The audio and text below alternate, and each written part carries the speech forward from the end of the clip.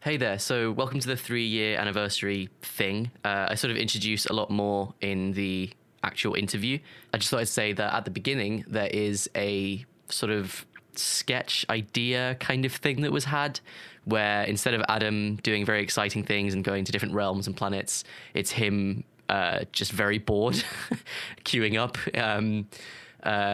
Sort of an idea had by Greg Karobis of like just ordinary life and slightly mundane things for him to do before the sort of between seasons, before things start to get very, very exciting in season 2. This is just a day in his life that is slightly boring. I don't really know where the idea came from or why I find it so like funny. It's very stupid. Yeah, so I've just kind of written that, recorded that, put that together. And then afterwards, there is an interview with Lee Tominelli of the Sound Museum. And that's very entertaining and quite long, but I think quite interesting as well. Yeah, I do a second introduction at the beginning of that interview as well, if you sort of more details about stuff. But yeah, thanks for listening, and I hope you enjoy.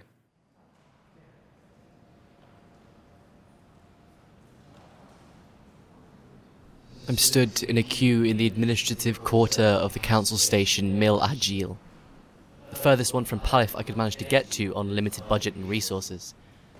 I'm no longer protected under the council. I'm technically allowed on any planet, but no transport can carry me, no building can harbour me, and no dispensary can feed or clothe me. To make matters worse, I'm without a Visulink, which means I have no documents, no form of identification, and no way to easily access anything automated, which is most things. There are 4 people in front of me in this queue. I need some form of travel document.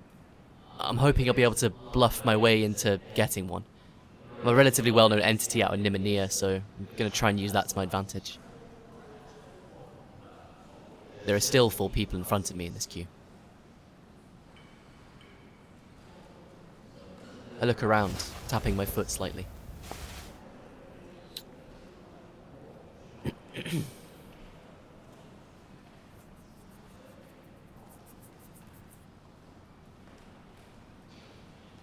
They wouldn't let me take my halberd onto the station, so I had to put it in storage. I'm glad I've got it, but it just makes getting around a touch slower.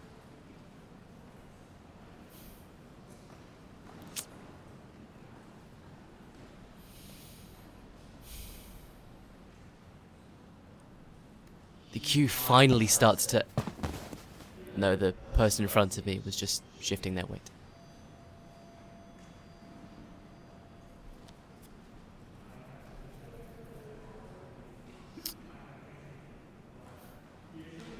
Everyone else in the queue seems to be doing something on their Visulink, so not much chance of a good conversation. I spent a long time isolated from anyone else. The only interaction was with the gods and, well... So I do have a love of talking, really. I'd kind of forgotten that over the years, but... Well, with my recent drive to try and be a part of the continent, it helps that I actually enjoy talking with people that form said continent.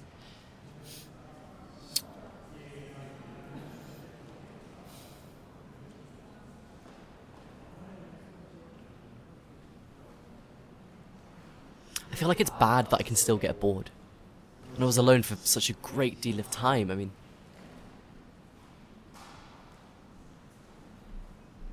The queue hasn't shifted.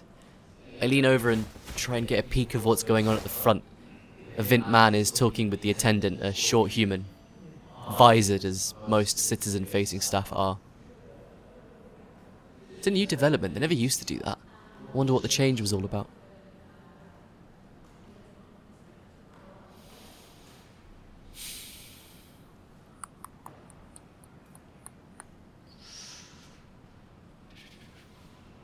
Do I really need a travel document?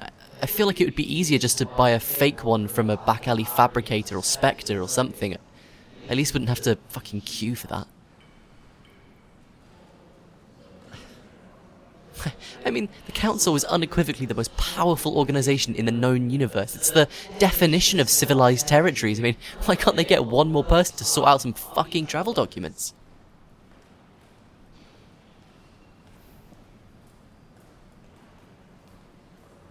I shouldn't even need them, really. I mean, why can't I go to any planet I want? Well, I know why. I mean, the council needs everyone logged and recorded. The whole reason anyone unlucky enough to not be a member gets treated this way. Keep in line. Serve the system.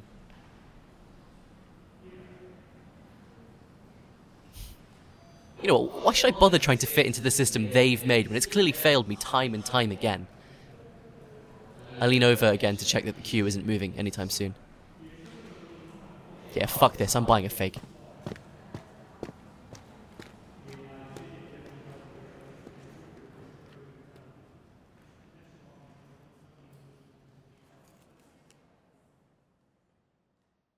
Hello everybody, and welcome to the third year anniversary of the first episode release of Chain of Being.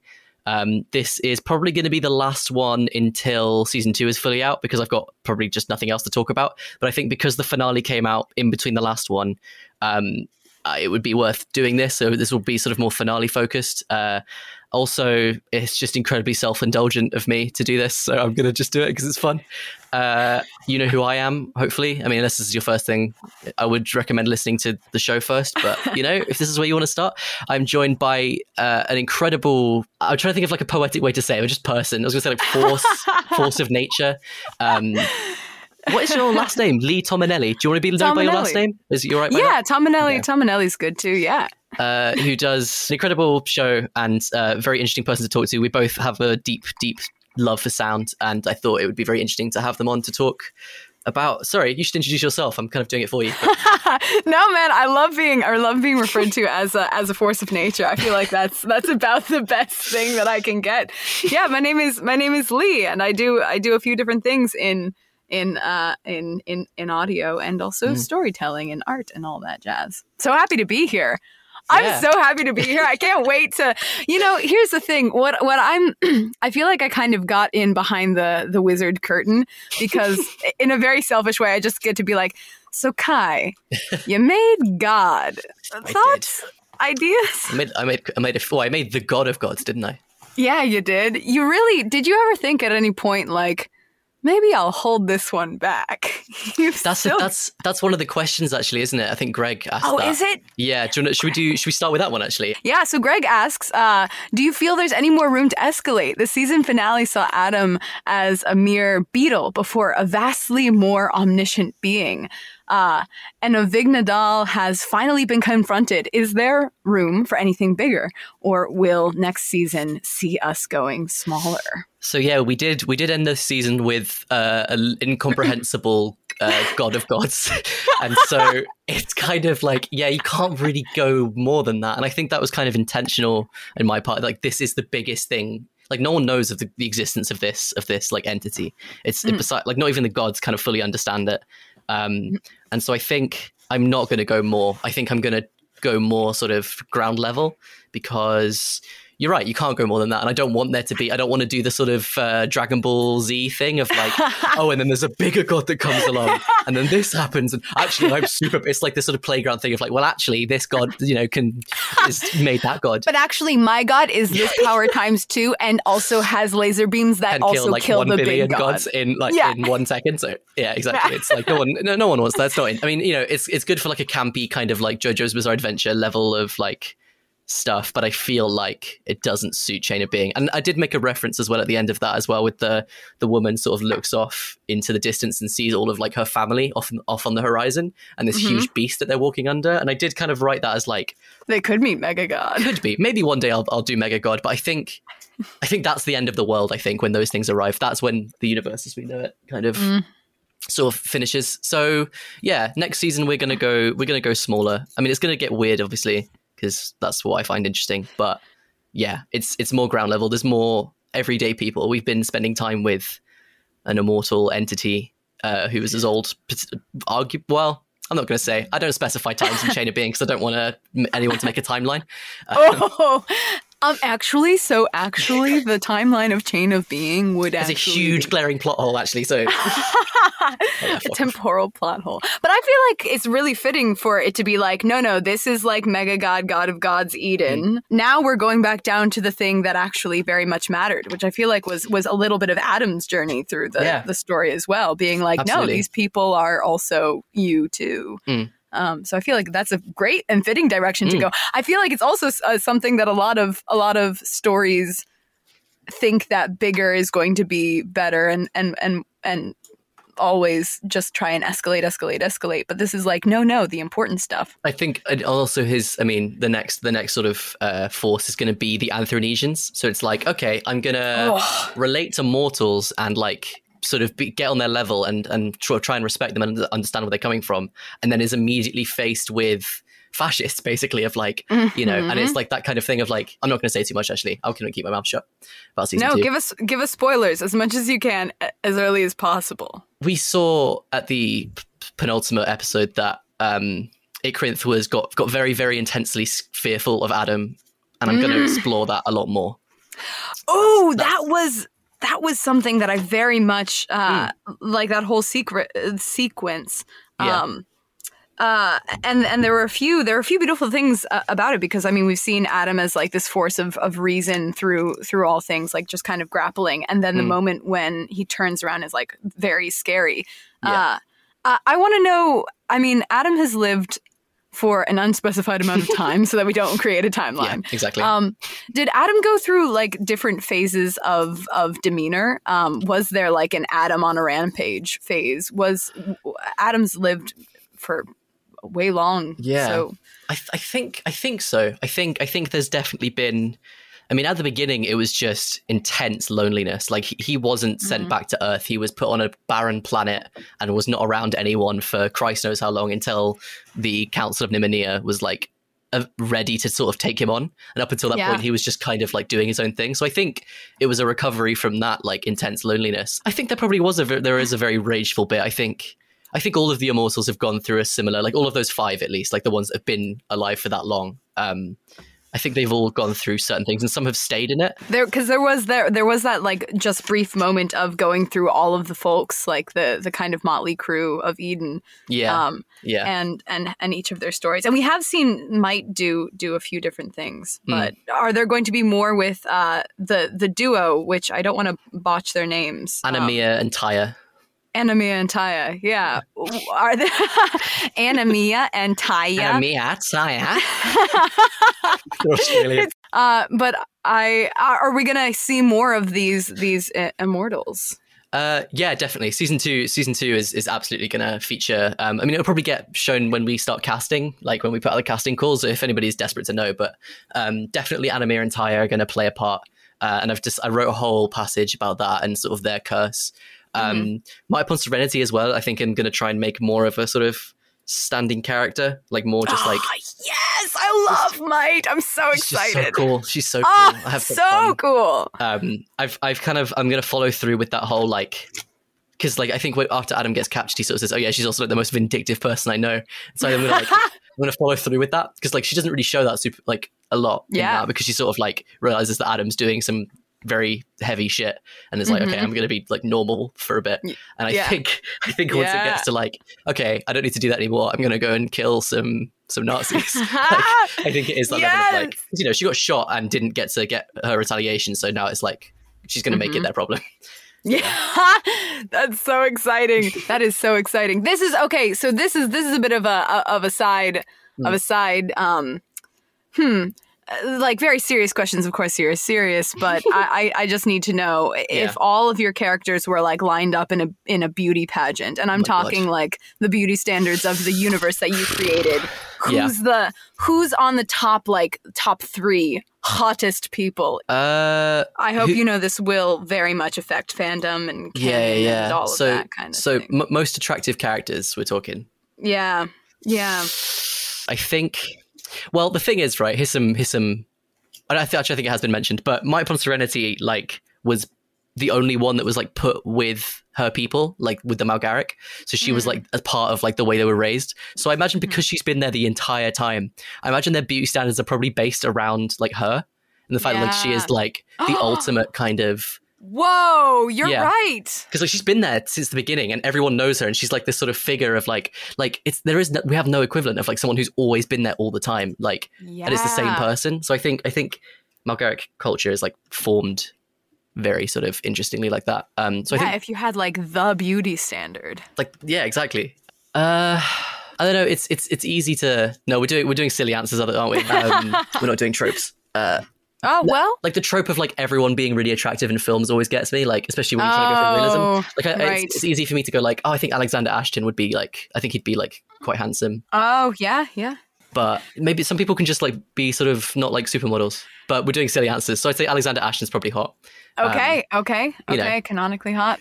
And then I can't think of a third one. Who do you think, based on character and voice, who do you think would win? Oh, man. See, I feel like Monralis is well, I mean, with the way that like Ikarin talks about it's true. just like has to be like definitely right, like absolutely, probably in like a like a grizzled Thane sort of way, She knows exactly what she's doing most of the time, except for that one time. But besides that, I think she's very sort of confident. She's also like hench, like she's beefy, like she's right. She's like she's described as just being very quite like strong, and she's like short for a Viatorian, but that's still for us like 6'5". Like she's still quite tall. I for real. Also, maybe God. I'm not sure.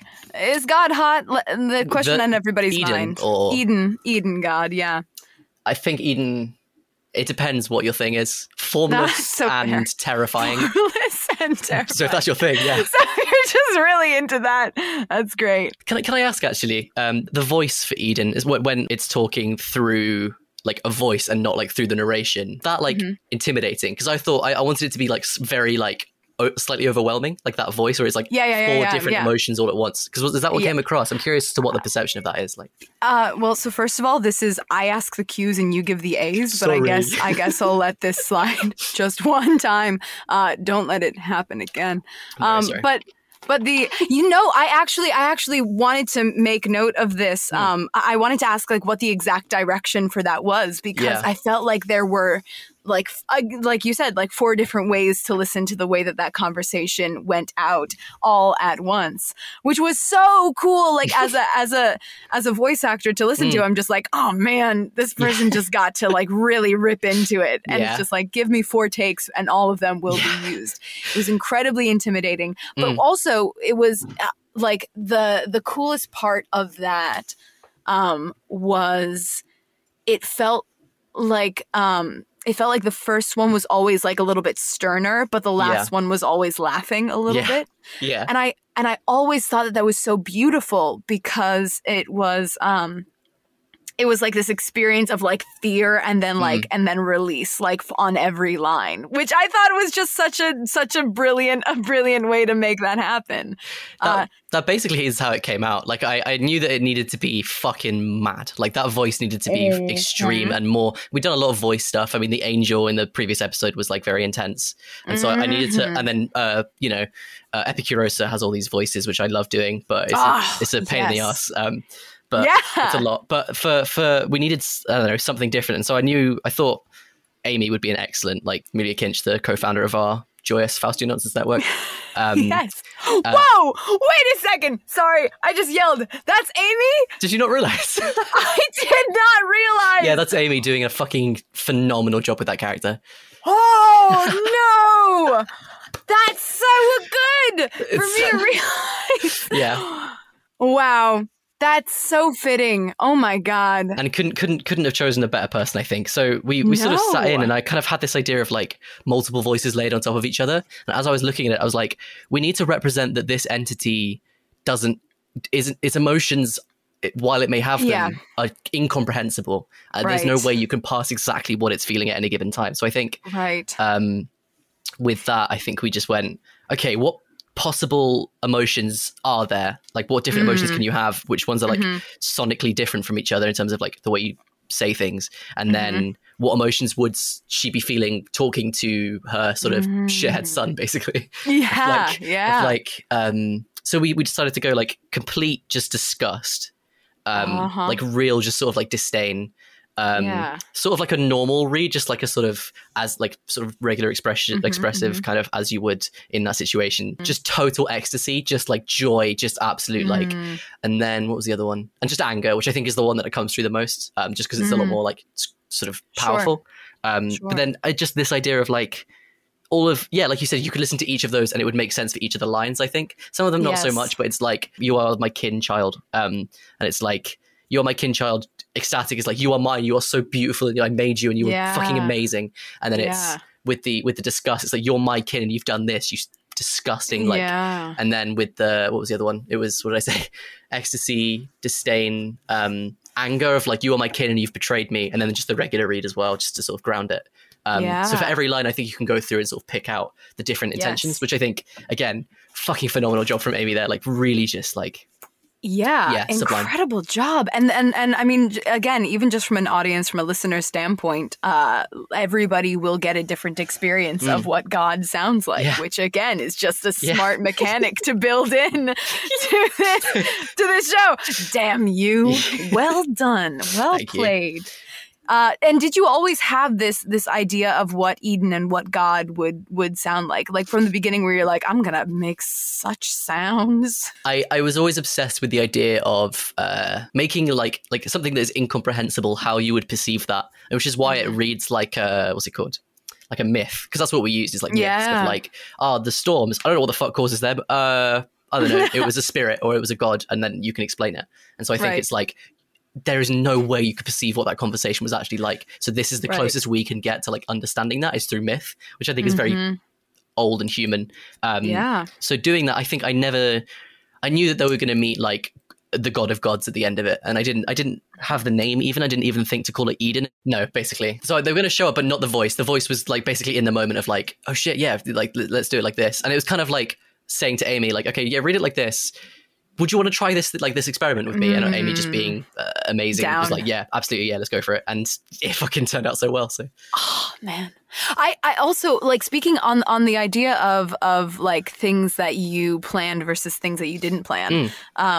What are some of the things that, I mean, now that season 1 is done, like you've told this like beautiful story arc.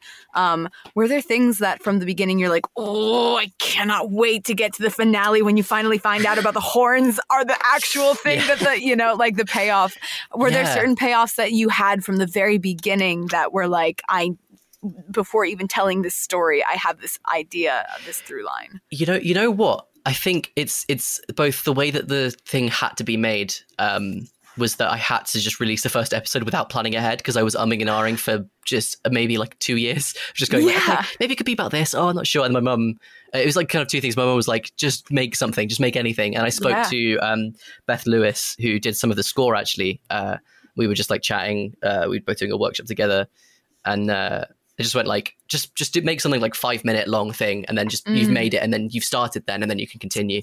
And it was starting and continuing. And I didn't really plan ahead. I knew it was going to end in Eden. I knew there was this idea for a god of gods.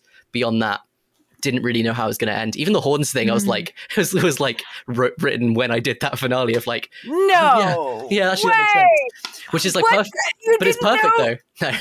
It's okay. Wait, okay. I'm so sorry. Yeah, I know it's terrible. It makes me sound so unprofessional, but like, no, I feel like I'm visiting the wizard. So season 2 is not going to be like this, by the way, everybody. This is like properly planned ahead. So if that's me making it up, like as I go along, imagine what season 2 will be like. Well, I think that's wow. Never meet your heroes. Because, oh no. No, I think it's actually very brilliant, because like one of the first things that you learn about Adam is like these horns that give Adam's like whole deal away, and everybody's like looks upon them with different opinions, you know. And then it being like, well, that was your whole deal. That's why you have them, and that's what why. I mean, the whole like sort of. So did you have no plan for how Adam was going to take down? Listen, I started Chain of Being when I was 15 years old. I started thinking about Chain of Being when I was 15 years old. I started making it when I was 17. No, absolutely not. I think a lot of it, but I didn't. Awesome. I think saying that I didn't make any choices that didn't make sense. Do you know what I mean? I don't feel like I did. I didn't go like I wouldn't have just done the horns if it didn't feel right. You know, like it was kind of I set myself up with all this stuff and all this world and all these things about him. And then by the end, it was like, oh, he's got these horns. And they are like the root of a lot of his suffering and a constant reminder of like his guilt for what he did. Mm-hmm, Why not use them to alleviate that guilt? And, you know, it made sense. So I went for it. Yeah.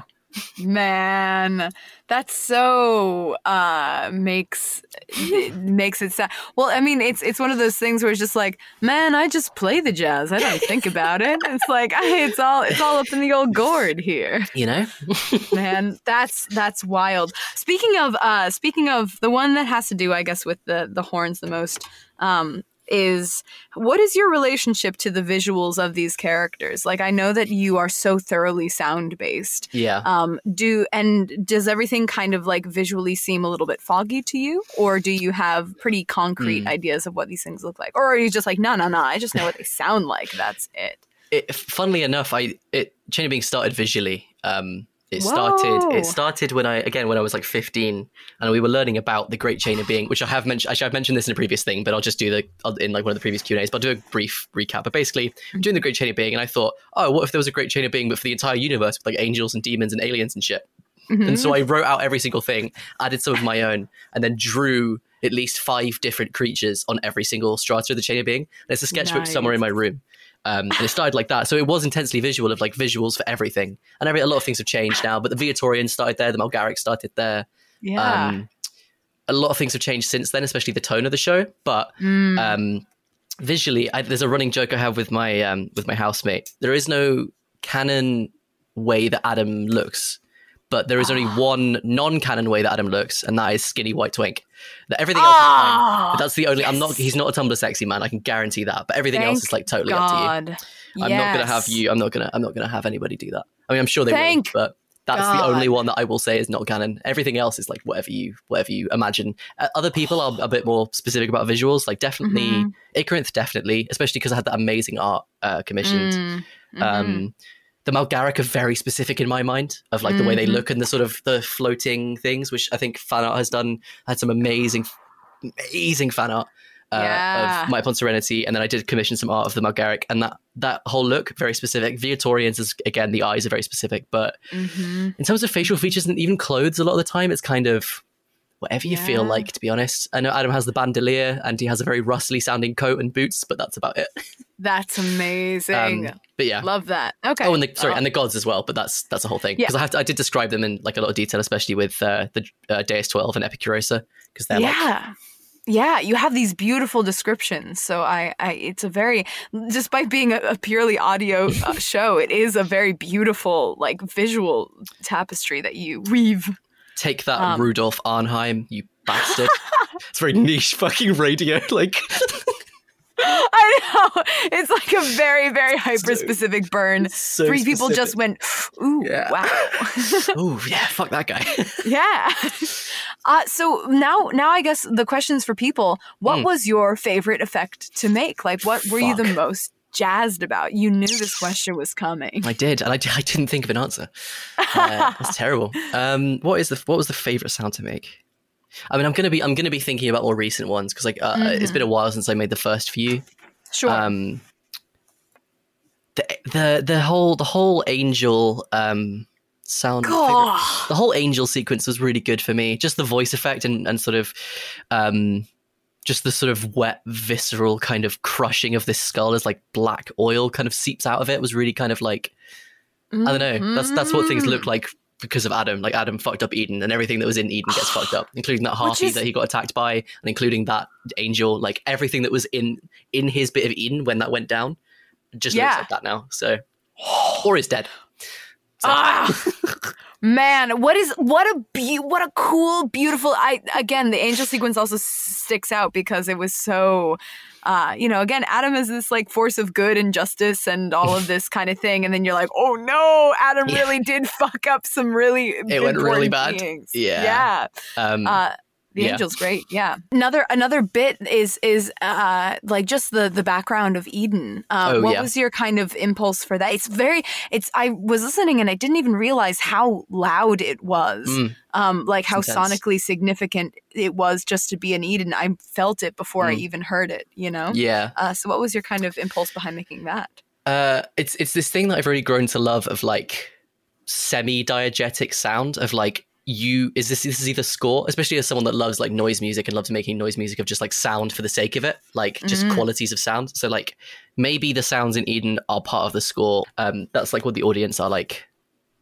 It's up to them to sort of decide. But I think just like weird sounds that really kind of, I wanted to give as much as I could in terms of how weird that place was to the audience of like, yeah, literally just making very abstract sounds and then going for it. Like a lot of it was that the sort of center of Eden, like the bottom of that sort of shifting sound is I do a technique called no input mixing, which anybody that knows me knows I never shut the fuck up about. But like you get a mixer and you take the outputs and put them into the inputs and it makes some weird feedback and you kind of like cycle through like that. And just has some really nice things. You put a chorus effect. I have a mixer, which is actually broken now, so I can't ever make that sound again, which is quite tragic. Whoa, what? It's really sad. Yeah, it broke. Like the sort of channel that I used to do that, and when I switched it to the effect that it does, it's just too quiet. Like I can't record it properly. And if you amplify it, it's just too much white noise. So that, like, yeah, it's just stuck like that. So I'm sure I have the file somewhere, so I could reuse it. But that's a bit of no input with just like a filter, and also I use Pull Stretch to like resonate it and like harmonize with itself, so it sounds a bit more sort of musical. Wow. Yeah. Never return to the same Eden ever. That is also true. Yeah. It will sound different next time we go, if we do go, but woof. Crazy. In it. That's sound. Who knew, right? Sound in it.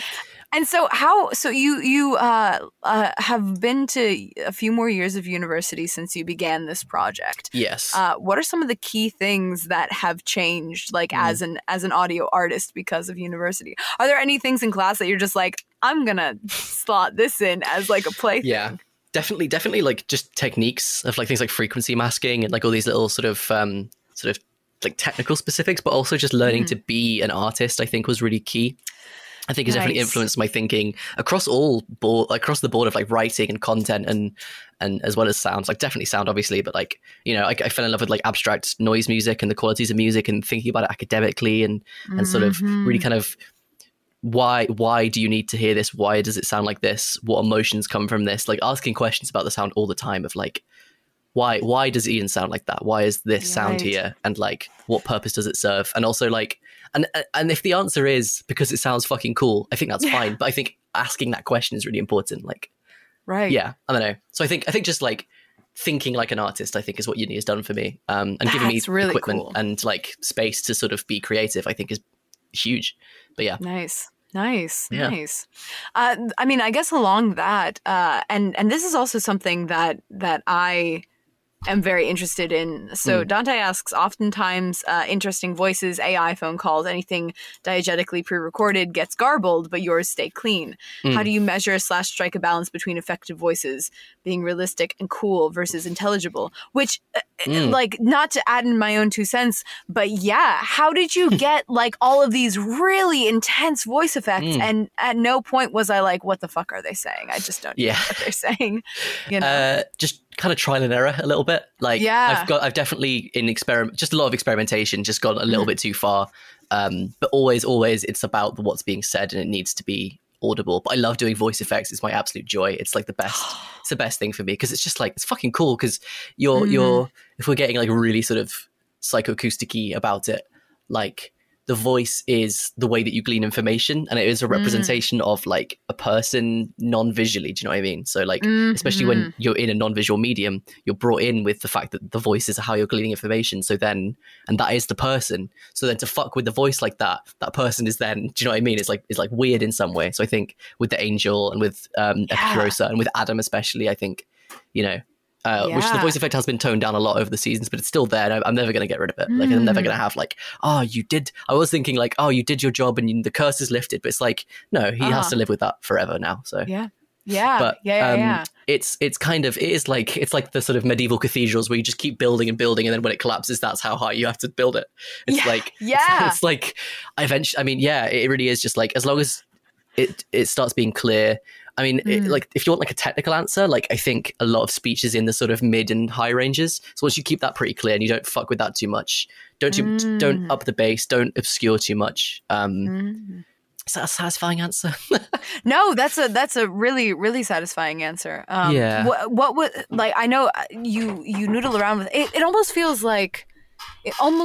like audio costuming, the way that you make these characters sound differently. Epicurosa, specifically, what was your kind of process for the voice effects on this character? Yeah, it was just challenging myself, I think, of just like how many totally unique voices can you do that all sound different from each other but all sound like they're the same character. Yeah. It was like, give that a go. And also, I mean, the idea of like each mask is like a representation of certain emotions that she's feeling, or like the way that she is going to behave. Like, you know, she switches mask before she smashes up that table, and she changes the mask before she starts talking very politely to the receptionist. It's like this sort of important thing for her. So I think it was just like, how can you, I wanted it to be different, but obviously I needed a reason, you know, it needed to be audibly different. So like, just gonna, I think it was like, and I think I did an okay job of like keeping it, like they were definitely the same character, not just because of the voice actor, who also was fantastic, but also like, like they were the same, they were like all spiraling off from the same point, but were definitely all connected. I don't know if that's a very mixed analogy, but no, but for sure. I mean, and not to launch back into it, another person's question, but Rebecca asks, too close to Mike, breathing heavily, is Epicuros a single? So it will probably sound something along the lines of, is Epicuros a single? Yeah, that's perfect. That's very Rebecca. Yeah. This was asked last time as well, so I feel like I have to give her a different answer. Wait, what was the answer last time? I think the answer was yes, but you realize you made like a really hot do you realize when making these characters you're like, oh man, I'm making a hot character right now? It doesn't, not really when I'm making them. But is that Epicurosa? Is that like Epicurosa is objectively a very hot character. I don't know. I'm not sure if this is, this might just be my own thing or Rebecca's thing as well. Epicurosa is a hot character. That's fun. Yeah, I don't going into it, but I guess I kind of get it. Yeah. Yeah. It's also one of my dad's friends as well, so. Well, that's so good. That is so good. So damn.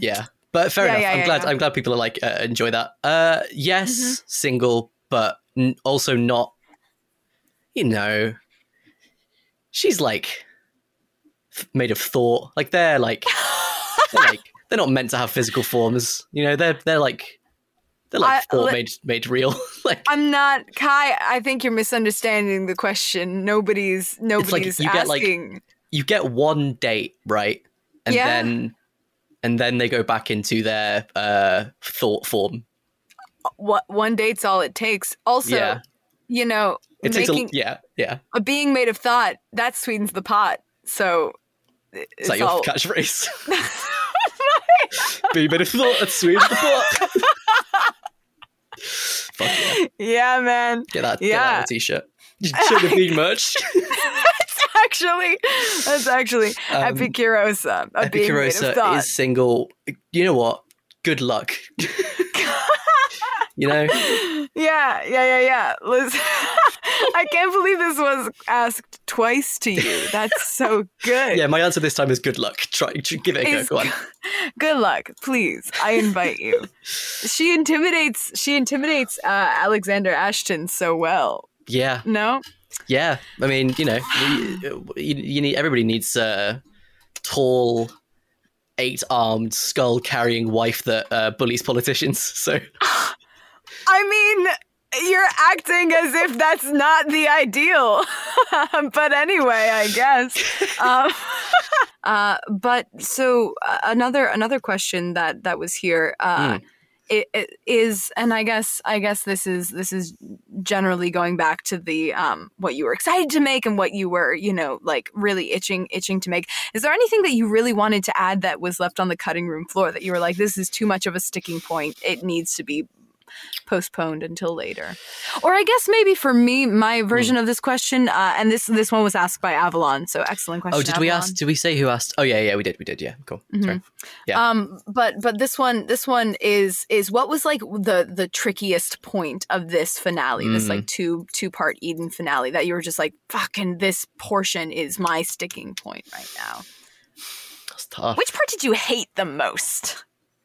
I didn't actually. There wasn't a single part of doing the finale, the last 2 episodes, even the last like 3. Yeah. I think the last 3 are my best that I've done.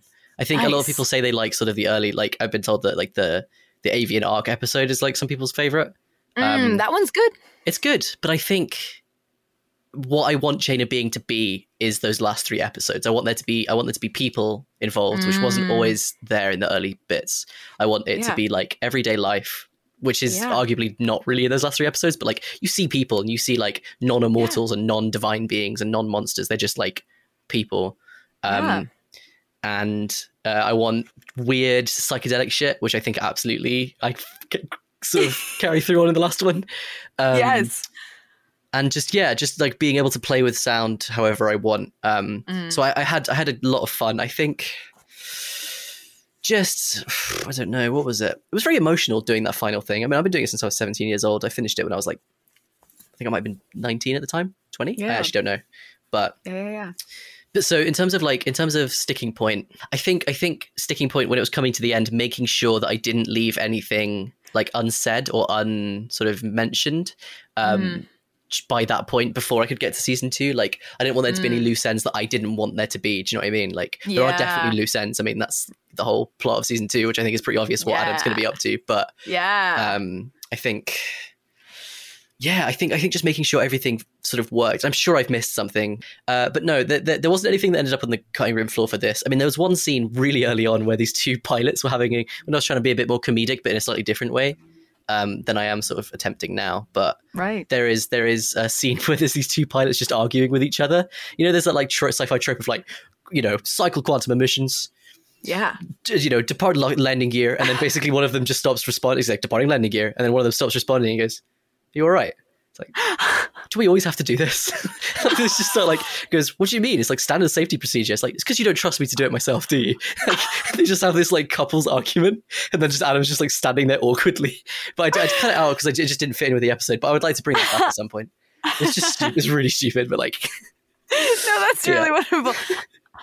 Are you having fun? Because I don't think I'm having fun. Like, we're supposed to check the seatbelts by hand as well, but like we don't do that. So why is this the safety procedure we follow? I don't know. That's so good. When else do we talk? It just gets really slick. That's so wonderful. Yeah. I feel like that's so speaks to your mind and how you see the way that you're just like, I've got this like massive like world with these angels and demons, etc. And you know what? Sometimes humans do just like wonder about if the safety procedures are necessary. If they're being patronized by their coworker and stuff. Like it's still this everyday life stuff. But that's mostly what got cut out. I think I wrote I had loads of ideas for what weird shit we'd see in the Temple of Eden. I'm very happy with the ones I chose. Just because it was like, I mean, you could do so much. The potential is limitless, isn't there? Man, talk me through those lizards. I want to hear your take on the lizard scene. What's your interpretation of that? I was honestly, I am not sure. I remember listening to it and being like, I want Kai to tell me about these lizards. Like I was first like delighted by it. It felt like the idea of just like life going on in a temple that has been like so affected by gods, and then these things like that are small becoming rather remarkable and moving things forward. But that was, and then like the weird slimy eels. Yeah, then turning kind of remarkable and strange. So it felt like texture, but I didn't know, like, because it was right before the big scene, you know. That scene especially was heavily inspired by Annihilation and the sort of visuals and the way that things go in that. That makes so much especially sense. Those 2 deer as well, just this like completely mirrored stuff. Yeah, kind of almost stolen a little bit, but heavily inspired.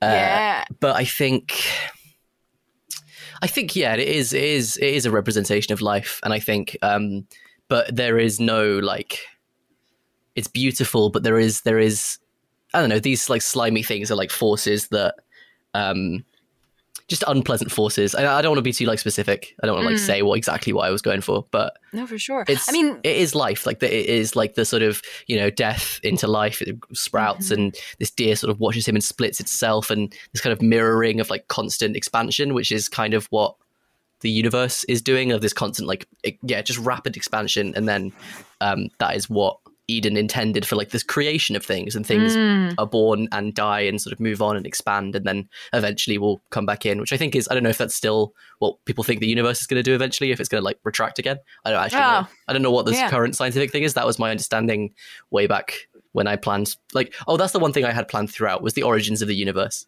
That was the one thing I knew from the get-go, exactly how the universe was created, and that, you know, it's this big experiment basically of like, we just need to create as much shit, and then you just start adding more rules to see what is different. It's this sort of expansion and contraction. So every time the universe expands, it's a different universe with different rules, and then it contracts again and expands again. Anyway, that was that was the idea. So yeah, that's what that sort of weird sort of deer scene antler creatures are. Well, speaking of things that you mercilessly ripped off, what are your big three like media inspirations? You're like, this was something I stole, this is something I stole, this is something I stole. Media that if somebody like experiences it, they'll be like, is that fucking Chain of Being? Get a strong Chain of Being vibes from this. Yeah, right. I think this is also Yoshiko's question as well, sort of about what inspired Cobb and sort of influences. Yeah, basically. I think, for your sake, definitely. I mean, I'm going to recap but like Destiny was like a huge thing. Like the video game Destiny has like this very expansive lore that is like kind of fantasy. It has these gods and weird sort of extra dimensional entities. Halo, I mean, just because that's my entire childhood was playing Halo basically. Hellboy, big one. That's like the main sort of media things. I think if you sort of watch Star Wars, play a bit of Destiny, and then read the Hellboy comics, you can kind of see where that sort of mishmash has come together. But it is a love of sci-fi. Dune as well. I mean, even just like watching the film recently, it's just like it's just such a good world. It's just such a well-constructed sort of universe. Their philosophy is just down pat. The way they handle like people and time, I'm like, oh god, it's so good. It's just like ideas that you wish you'd thought of, like the fact that like everybody uses swords because bullets don't penetrate shields. God, that's speaking of which, the swords. Did you why do you keep giving people some rockin' swords? Fucking cool as shit. Because they're really cool. You like sick. described the sword like the geometric pattern like void sword, and I'm like, fuck, I want that sword. Yeah, it's like Adam's literally jealous as well. It's like, kind of wish I'd had it. I kind of want that sword. I got Adam gets a cool spear. Yeah, right? Which is cool. Oh, that was another thing. Sorry, I'm just going to geek out for a moment, then I'll get back to questions. We'll go back to the influences, but after. Go on. Yeah. This episode's going to be a nightmare to edit. I know, I'm so sorry. I loved the way that when Adam finally interacted with Avigna Doll, you just hear the sound. You just hear, it's not even like the describing of like, I went up and I stabbed this motherfucker. You just hear it and you know. And what an interesting break from pattern. I assume that was intentional, but are you also kind of like, nice job, me? I did a good job. To be honest, I just felt like you didn't, it's such a key moment. I mean, he's finally got him. He's finally fucking got him. I didn't want to muddy that with like, I've already described what it looks like on the inside. I didn't want to go any extra level of like, it's obvious what's happening. Like you don't need me to say, which I think in season 2, I'm doing that a little bit more of just like, you know what's going on from what's happening in the sound. Like, So he just fucking runs up and stabs him. And then it's just Avigna Doll, who's completely unaffected, of course, just kind of goes, why? I'm literally trying to help you. Like, just let me fucking like help you. Yeah. But he just doesn't care because like, this is his only opportunity to like, get rid of his guilt, like get one over on him. For real. So all right, so what more influences? What are things that you ripped off of? Ripped off? Well, that's very strong, isn't it? So where did you so plagiarism? I'm shutting this operation down. Fuck right now. Yeah. The no original ideas police. I know. There's no such thing. So everything you've ever done is like stolen from everything else. Yeah. The most recent influences having since sort of since probably even the last like anniversary was the I don't know how to pronounce the word, the Imperial Radk series. RADCH. The first one is called Ancillary Justice. Sort of very expansive world, sci-fi, kind of very interesting concepts. I mean, the main character is a ex-AI hive mind, in that there used to be a hive mind that had organic bodies and had just had thousands of bodies, I think millions even, I can't remember the exact number. And then one day just got put into one body because of a thing that happens in the plot. And it's this concept of like this colonizing force going somewhere, and just anybody that resists becomes part of the army of, like, they put on these weird implants and then they just lose their body and they lose their mind, and being oppressed by your own people. But like, it's just like, I mean, there's a lot of symbolism in that whole fucking series. But that series was very influential to world building and the way that I sort of approach sci-fi. Nice. I think music has been my big thing right now. Like when I'm writing season 2, the music I'm listening to is, I've got a playlist for all of the main characters for season 2, which is like one for Adam, one for Lanralis, one for a secret third character I'm sure we'll find out about soon. Wow. Well then. And then one overall mood playlist, and which right now is, I listen to a lot of like what's called digital hardcore, so things like Machine Girl and Death Grips and all this stuff, and that's very good for, like, you know, it's hard not to be angry right now at the world. And so I think even season 2, even in the middle of writing it, which hasn't really been happening that long, it's gotten a lot angrier. Nice. It's been getting very, like, every single character I have an idea where they have some expression of just fucking rage, just pure, like, you know, I've got, I'm not going to say too much, but I've got Adam basically just like going fucking just insane. And all these different characters. And I think that's probably, you know, I need a way to get it out. So I'd rather do this than, like, I don't know, sort of internalize it. Gotta get it out somehow. So listening to music, but then a lot of music, the sort of soundtrack of like the sadder, more sort of silent moments is like folk music, like acoustic guitar and Welsh folk music has been a big fucking, like, just, there's a tone there. And I think the juxtaposition of, I mean, it's kind of a little bit too on the nose, but like sci-fi and country, but then also not super incongruous, because like it's people. And sorry, I'm fucking waffling now. I've got one more thing to say, and then I'll stop. No, keep it coming, please. I'm writing season 2 as if, not that it doesn't need to be sci-fi, but that it could be fantasy, I think is a really key thing for me right now, of like the way the words that people use and the sort of things, the way that people talk to each other and the sort of language. I mean, that Angel spoke is my best slightly. I mean, you know, if you read actual Shakespeare, it's not very similar at all, but it's my best attempt at a Shakespearean sort of flow of conversation. And so I think people speak to each other in very old-fashioned ways and use old-fashioned words. I mean, I've made a military system based on like medieval, like European medieval, like conscription, and then also I looked into the army of the Islamic Empire under, what was his name, Abu Bakr, I think it was. That might be wrong though. You know, it's a pretty decent guess, I think. But just some of the words and the way that things worked. Oh man, I want to talk about it, but I can't. I know. I bet there's a lot of season 2 that you're like, I just want to have this out already. So history is influencing my work at the moment a lot, and the way that medieval history and the sort of the way that things are sort of put together like that, I think. Kind of writes stories for you, you know? It's just like, oh man, this happened already. Yeah. So I think my anger at the world and how it's just not fair. And then angry music for that, Welsh folk music, and just like looking at history and reading about things and sort of, I think that's my main thing.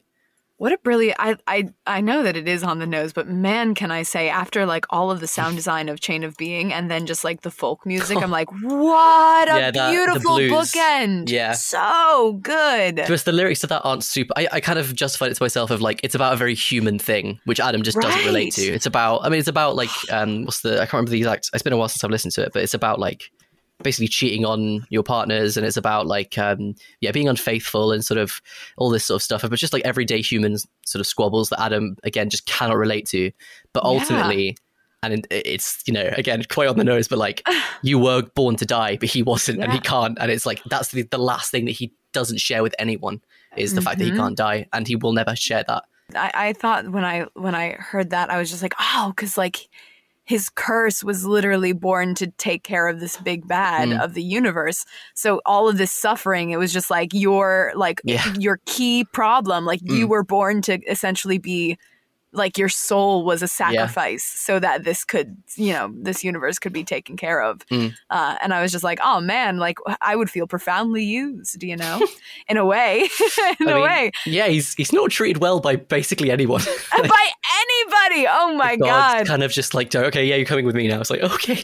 And then it's the council treat him like shit. Even the humans don't really like him. Like I think all the other immortals, all the other like progenitor immortals have some kind of respect from their sort of species in some way, but like the humans never got to meet him very early on, and every single human kind of treats him a little bit badly.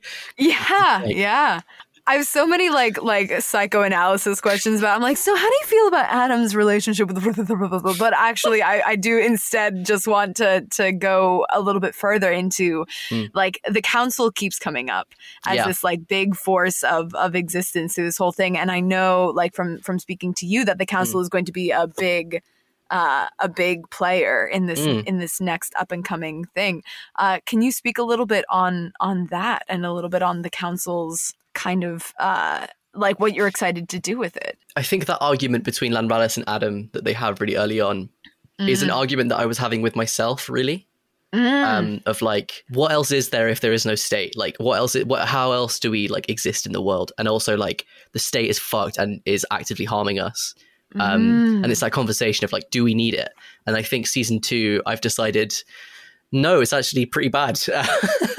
It's actually not really helping us much, and it's kind of, it seems like it's the system this that is rotten to the core that is just going in circles, and it's just going to be this slow descent into, this is very nihilistic anyway. But then I think there is hope, and I think there is a way out. I just think it's going to be really hard, but I think that is what season 2 is going to be. I think the council, while I think potentially perceived as ambiguously evil, are going to hopefully come across as less ambiguously evil. Yeah. But you do a good job of making everybody have a case for themselves, like nobody seems, even the warlord episode, there were Shadow 2 sides to that. Yeah.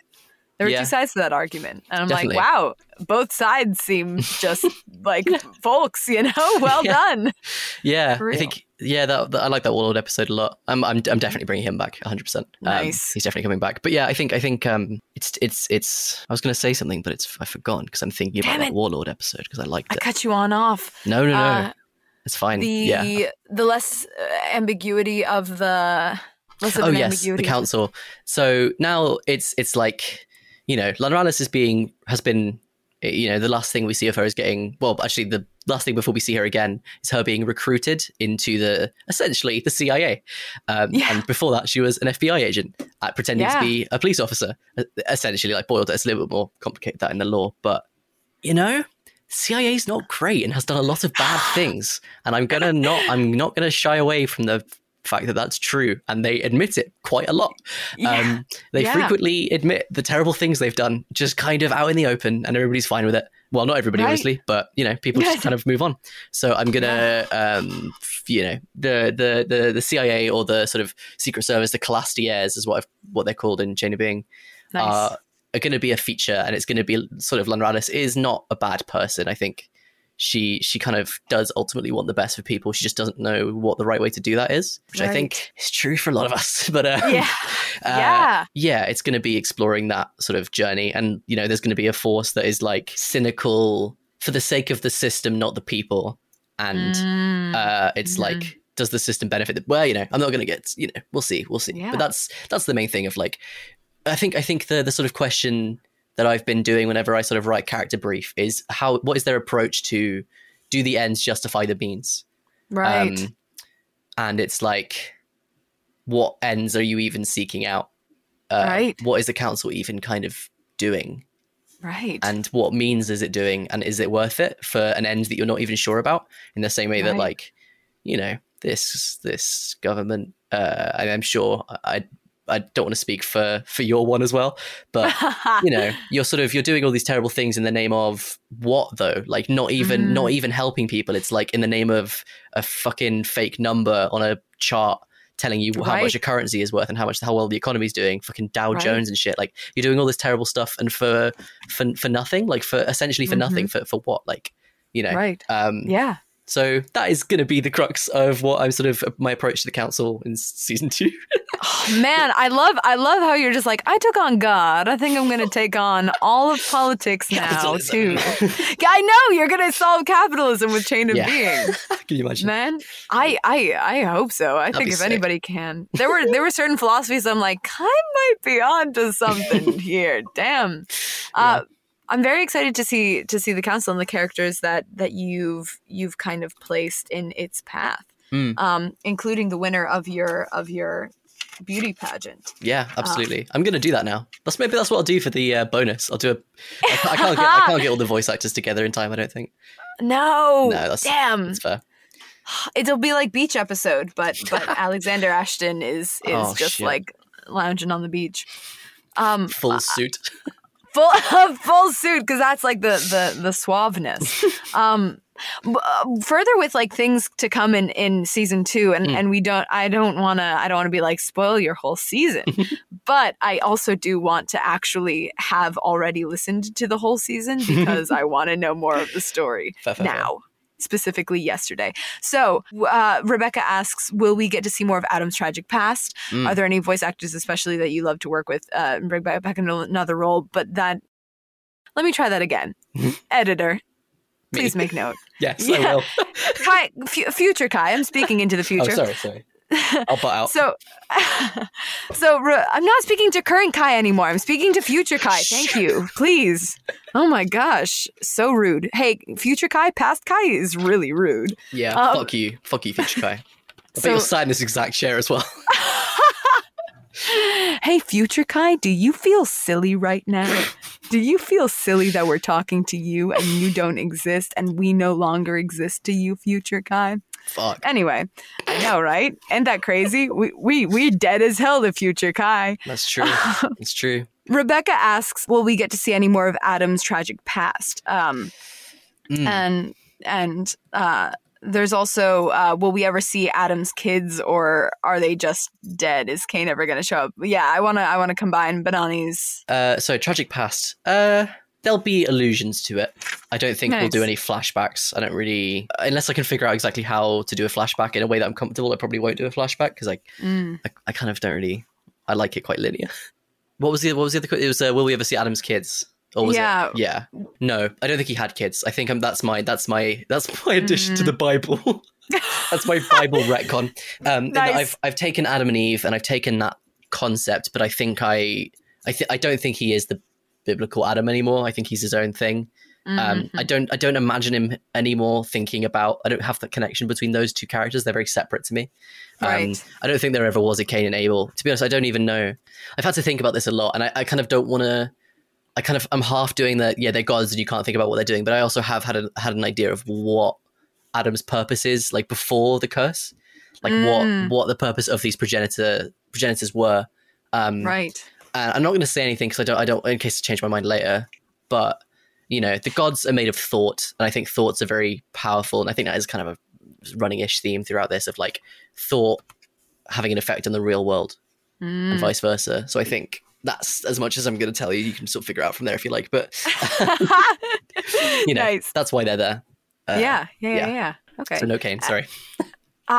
Ding dang it. How's your Catholic trauma? You got any of that? Nah, Welsh Presbyterian, so Protestant. Woof. Damn. I'm going to be honest. Listening through this, I'm just like, was Kai raised in the church? Absolutely One can not. never knows. No. I was raised like we went to the Welsh chapel, but it was mostly for the Welsh and not the chapel, if that makes sense. Nice. That's like, very fair. It was the community, not. I mean, you know, I sort of stopped believing in God pretty early on, but I like it. I like it a lot. I mean, that's pretty obvious. Like I'm interested into it. Yeah. Yeah, can you imagine? I actually hate like religion and like sci-fi and like mythology. Just like not interesting. I just do this. I just do this to torture myself. It's like a flogging. Like this is my penance. Yeah. It is interesting though because you do go into this like beautiful myth and it kind of puts all of like the I guess our culture's like baseline of mythos into perspective, being like, no, they're all myths. Like the reason why we don't have a cultural myth right now in the way that we look back at like Greek or Roman is because ours are still believed by a lot of people, you know, like that the idea of myth. I also wonder like how much folktale. I mean, I'm sure it's very, you know, different society, but how much folktales and stuff is similar to the media that we make now. And like, just because it's redistributable and we have like, what's it called? It's not word of mouth. And we have like things like, you know, like copyright and stuff where you attribute exactly who made it for this amount of time. And then we get to use it, like public domain and that. So I do wonder how much folktale is similar to say like Marvel movies, you know?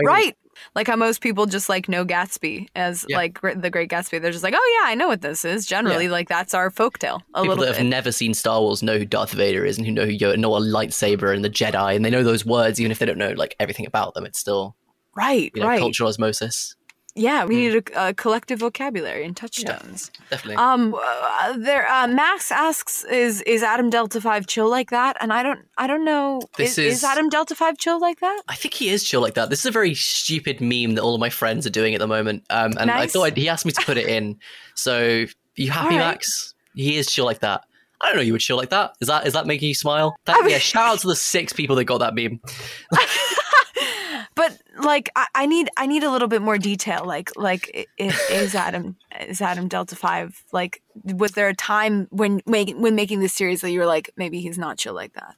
I think he's pretty unchill. Yeah, he's literally always depressed in this entire fucking show. He's literally so always true. miserable. There's not a single Adam moment. is so miserable. I love him so much. He's always stressing about everything all the time. I mean, it's like, fair enough. You know, he has it's not unreasonable, but like, you know. You meet him and he's literally like, I bet you don't even care about the dead people. And I'm like, Adam, you let us know exactly who you were right off the bat. You know, like that woman over there lost her entire family. I'm letting you go home. Chill out. I've literally been eating the same most disgusting meal every day for the past like 10 years. He was the bottom of the list because everybody's like, Adam's a little bit too intense for me. That's why no one likes him, because he's just miserable. He's just really hard to be around. Yeah, like I think he sort of enjoys himself when he's around people, even if he doesn't like to admit it. Like I think that's his mate. I think that's a lot of the Immortals are like that. I think, which I love, man. You know, when he's watching and talking to Icrith. Like I think he is obviously still stressed out because you know, but I think it's like talking to Icrith when they're walking through the sort of city and just going like, you know. Who you're like great and like having that conversation with the sort how's of your love life, man? Yeah, that's that whole speech of like just listening to that. I think it meant a lot. It means a lot to him to still be able to talk to people about that, and it is a little bit coming on from was it the previous episode? I kind of don't have the sequence in my head, but when he basically comes to the conclusion that like it's not like a god to a mortal, but it's like a grandparent to a child is what your relationship should be with mortals. And it is that. Right. And then immediately he then consoles someone with a broken heart. Do you know what I mean? Yeah. It's for real. Yeah, he likes people. What was even the question? I just started thinking about Adam. Oh yeah, he's sad all the time. He's just like, he's not chill like that because he is extremely stressed all the time. And it's not getting better. Season 2, I think he's equal amount of stressed. He's actually just angry now. He's like, you know, he's going to snap, I think. Oh no! I think like I'm not writing the show, but hey, what's your headcanon for Adam? Immortality. You deal with it a lot in this show, like how different characters experience it. Like, what are your thoughts? Would you be vampire? You know? Would you? Fuck no. Fuck no. You would not. You don't want to see the heat death of the universe. Are you afraid of perhaps becoming vampire? No, because I don't think it's going to happen. Like, I don't go, God, you don't worry so much. Fuck, I'm so stressed. What if I become a vampire today? No, I'm not. I would. Oh no! That's how they get you, though. I'm more at risk now. You literally let your guard down, you fool. You just did the like, what's the worst that could happen? But vampire. You're so gonna be vampire now. I'm so gonna become a vampire. Wow. Yeah, no, I would not like to be. I mean, it's a curse. It is a curse. Like, you know, I think it's like you could have a lot of different ideas, and I think he does try and find his. Well, there's that very dark monologue that he has. You know, I think if he had the choice to not be immortal anymore, he would take it in a heartbeat. Even though he does have a lot of loose ends, I think I wouldn't want to live forever. Yeah. And I think none of the immortals do really. Yeah. I think, and I think it's like that thing of like, you have the permanent immortals who are those 5, and then you have some of them that are just unable to die for a period of time, for a very long period of time. Right. Which I think is like, I just wanted to make sure that there were only 5 that were like forever. And then some of them, they just go, you did this awful crime against nature for whatever, I don't know, you know, then we're going to make you immortal for 10,000 years, and then eventually you'll be begging for death, and then we'll give it to you. Yeah. Whereas with the immortals, like the progenitors, they just kind of have to tough it out. Man. Whatever that leads to, it leads to it. Man. But they can't. There's literally no escape. So yeah. So there is no way to kill Adam. There is no way to kill any of the immortals. I'm specifically saying as well. Like I'm never gonna do. Oh, the secret weapon to like it is written into the fabric of it's as true as any of the laws of thermodynamics that they cannot die. It's like awful. It's key. It's key to the way that, and it is literally key to the universe persisting. In the live show, shout out to anyone that's at that live show.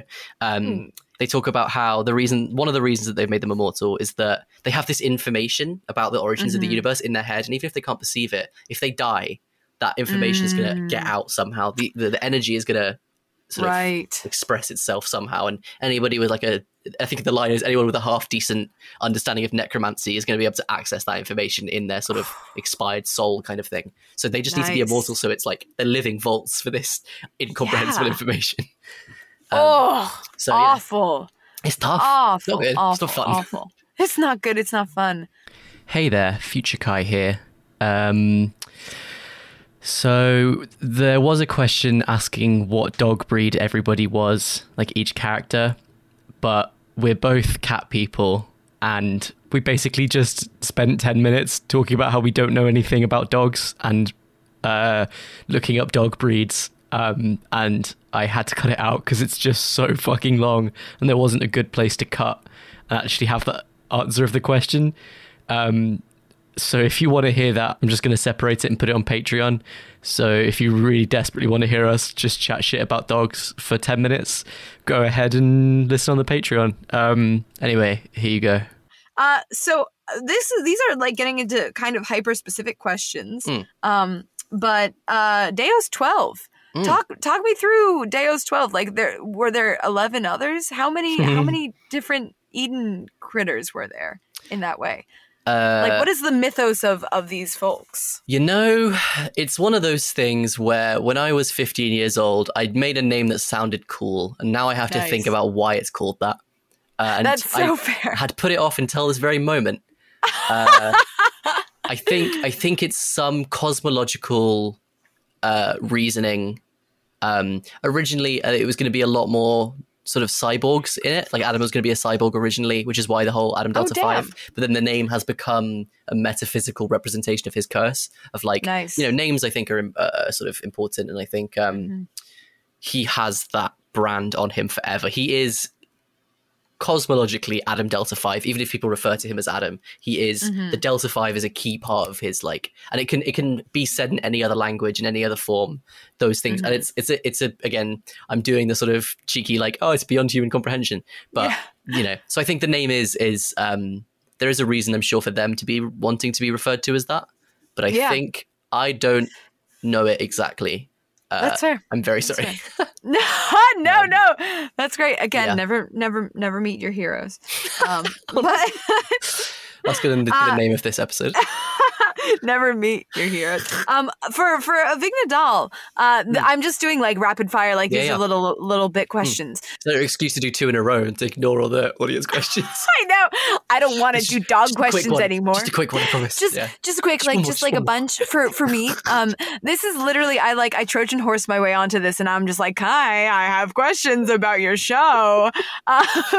But so there was this idea of like freedom and everything like that. Is that a part of your, like, you made the big bad rather reasonable in a lot of ways? He's not a bad guy, really, is he?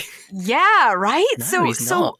From the beginning, were you like, I kind of like this concept of like freedom and creation? Like, where does that come into your own not to make you talk too much about your personal philosophy, but yeah, it's like, realistically, if you you can't do whatever you want. Do you know what I mean? Like, you can't do whatever you want. Like, you can't, I can't just like turn blue if I click my fingers. Like, there are rules to everything. And I thought, I basically just extrapolated that of like, what if you could do literally whatever you wanted? And what if there was a time when you could do that, but then that stopped? And how would a creature in that universe feel if suddenly the sort of not predecessors, what's the word? Like the next ones, basically, like you're sort of, you know, moved on, and they didn't get the amount of freedom you did. You would sort of, if you cared at all about them, you would go, but why though? That's not fair. Like, I got to have all this, so why shouldn't they? So I think he just wants justice, really. I think it is like, but he doesn't understand that we'd stop being us if we didn't have all these rules in place. Like, if all concepts and stuff just suddenly became free from all other like connections, it would completely destroy the universe. But to him, that's like, yeah, but it's fine now because we can do whatever we want. But it's like, we don't, like, I don't know. But my philosophy isn't people don't know what they want and people shouldn't be free, because that's not at all my philosophy. I'd like to clarify. I think it just does boil down to that of like the sort of extrapolation of what if something wanted us to be actually properly free. And I think was that answering the question? Does that? No, totally. Yeah. I mean, it was kind of a vague question. I was just like, "You're big bag." Thoughts? I think he's a good. I mean, he's very menacing at the beginning, but I think that final speech really kind of is the sort of thesis of him. A little bit of like, he's. Right. I mean, my dad who plays him thinks he's not a bad guy. He actually sort of liked the whole final bit of like got quite emotional at it, because it is like, it's sad, you know. He genuinely cares about us. Maybe it would have been better like that, but it's not. We don't know. Yeah. So, you know. No, for sure, for sure. How was that casting your father as like the big force of you know? He's just always around, isn't he? That's so true. That's so true. It's why I'm the main character and he's the main villain, because it's like at least those two are around, like always available. Yeah, that's. I think was the reasoning for not having a bunch of recurring characters, because I was like, okay, well, what if they just decide they don't want to do it anymore? But I think I'm going to get over that, especially with crowdfunding for season 2. Wink. Which I don't think we've actually said we're doing properly, but you know, it's happening. So keep an eye out. But yeah, I think it wasn't way to sell out. Honestly. Everyone work for me for free, and put your 100%, or I'll disown you. I'll be very cross for a very long time.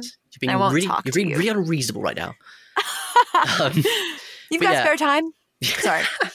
I think, there's no, I mean, maybe there is, but there's no, to my mind, there is no like symbolism or Freudian sort of shit about making my dad the main villain. It's just because he was always about, and I think he's a good actor. So nice. Yeah. It really, it's a very stunning performance as well. He's good. I guess I have to move from my questions, even though I've got more, to whatever. Let's ask one of Avalon's questions, because these are really good, actually. Do you have well, I guess we kind of asked like what Adam looks like, a live action adaptation. Yeah, I think I'd probably have to do it. That's the thing. If I did a live action adaptation, I had the idea that like just making him like an identity that you don't really see as a main character, not about their identity. Whatever that would be. I don't know. Like, I was thinking, when was the last time you saw like a Native American actor not being like a thing about them being Native American? Do you know what I mean? I mean, I don't watch a lot of, I feel like I don't watch enough media anyway, but like, do you know what I mean? Like, I feel like, what if you just had a Native American main character in a sci-fi thing? Like, right? All right. Like, just let it be.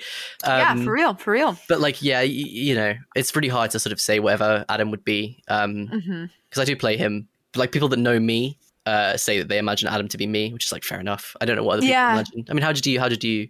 I find it hard to really lock down the way that characters look, but I think that's the same, I generally try and imagine characters just like as an exercise, like always on the plumper side of just like of life and everything like that, because I just like seeing people like with you know bodies be action heroes. Again, like I try to avoid the Tumblr sexy man, everybody's a supermodel sort of thing, and so I was always like like gray skin, the horns were very clear, the eyes were very clear, like that kind of like ambiguous entity sort of like thing, but that's kind of how. But again, the moment I say this, Adam no longer looks like that. It's very quantum physics. Like the moment that Adam's form is pinned down, I'm like, that's not how Adam looks. Don't say that's how he looks. The key thing is his horns, the eyes, and the skin. Like the golden shimmer across his skin, and the sort of grey eyes, and the lines across his eyes, and the horns. Those are and his voice, obviously. Those are the big things. And I think anything else is pretty. Really. You know, So ambiguous. Yeah. If I did a live action adaptation, I probably wouldn't even have Adam in it. I would maybe just do a story in that world. And just have it be Yeah, someone that else. makes sense. That makes so much sense. I For think. sure.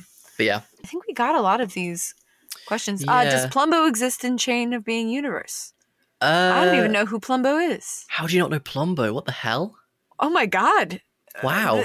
Again, God. if you cue any more A's at me in this kind of aggressive way, I'm going to leave this call right now. I'll shut this whole operation down. And I'm not just talking the interview, Kai. I'm talking Chain of Being ends here. If you cue me one more A. This is not what I signed up for, Kai. That's not why I'm here. This is not why I'm here. What? Why did you ask me here if you're just going to ask me these questions? If you were going to cue me the A's. Fuck's sake.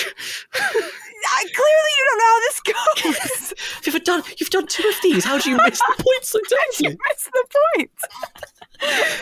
point. Plumbo is the my Super Suits OC that I when I was doing the dialogue edit, I decided it would be funny to record a secret 4th character in the scene that no one likes and everybody ignores and no one wants to talk to, and I recorded myself just like dubbing over like what was happening, because I just thought it'd be quite funny to just like pretend like I'm sort of involved like a voice actor. So just like, hey guys, how's it? Oh, okay. So I'm here as well. Oh, okay. Like, just really sad. Like, and so that's Plumbo. So does Plumbo exist? Maybe as extra content, I'll do a Plumbo Chain of Being when it comes to it. I want a Plumbo Chain of Being so bad. It's just funny fucking concept, though. I love that so much. Just some guy that everyone fucking ignores. It's very much in line with the, hey man, do we have to do these safety protocols every time? Like the going back to the very. Just some. Are you happy? I don't know. I'm not so sure about It's this. getting very. I think you should leave, isn't it? Yeah, right. You don't want to be around anymore. You don't want to be around anymore? Well, then what's the show? That's literally at the end of Adam's very very emotional thing. So you don't want to be around anymore? No. Well then. So what? You don't have to. You can just take it off. You just take it off. Well, then what's the show? That's another thing that you so shamelessly ripped off. Yeah, so that was inspired by that sketch specifically. That specifically, the horns. He's like, I hate this. I'm going to throw them off. I'm going to take the head off. I want you to give me like a secret, like completely unrelated to the. Tell me a secret, guy. Unrelated to the show, just about your fucking life. Unrelated to the story. So, how was your day? But tell me personal things. So, give me like a behind the scenes, just like headcanon. Probably won't make it into the show. Just like tidbit about the world.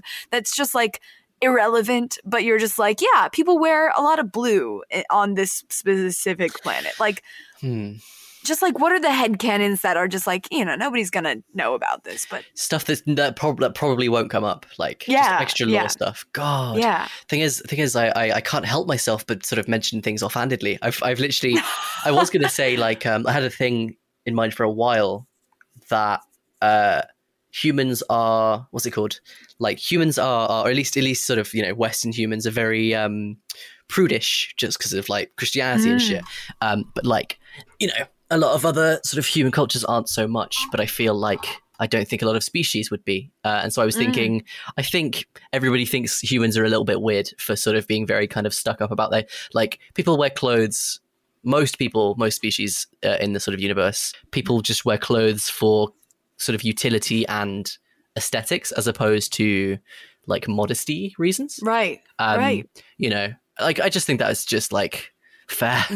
Yeah. Which I mean, that's how a lot of culture has been in the past. The way it looks. I mean, I'm the same. I'm not gonna become a nudist or anything, but like, it's just I think that's probably one thing. But then that is kind of getting mentioned in season 2 at one point. It's a very offhandedly. Oh God. Hi, your characters are getting sexier. Everybody's getting naked. Season 2, everyone's naked. This might not ever come up. Here's a really interesting, fun thing for everyone. The economic system. Oh, hell yeah. Fuck yeah. I decided that, again, kind of copying from Dune, because the world building that is just sublime, that so there is sort of capitalism, but all sort of, okay, I'll read you what I've actually written. All legal commerce is monitored by the Nimonian governmental body and has the right to trade in a certain sector, comes from the body. So like you get like contracts and merits for doing a specific thing. But you have to prove that you're the only people that can do it and can do it the best. And the currency, which has multiple names, so everybody calls it a different thing. That's another fun fact. The humans call it units, just because, but everybody else calls it different stuff. But it's pretty much exclusively used to purchase non-essential goods. But then what is non-essential can vary depending on like what you do for a living.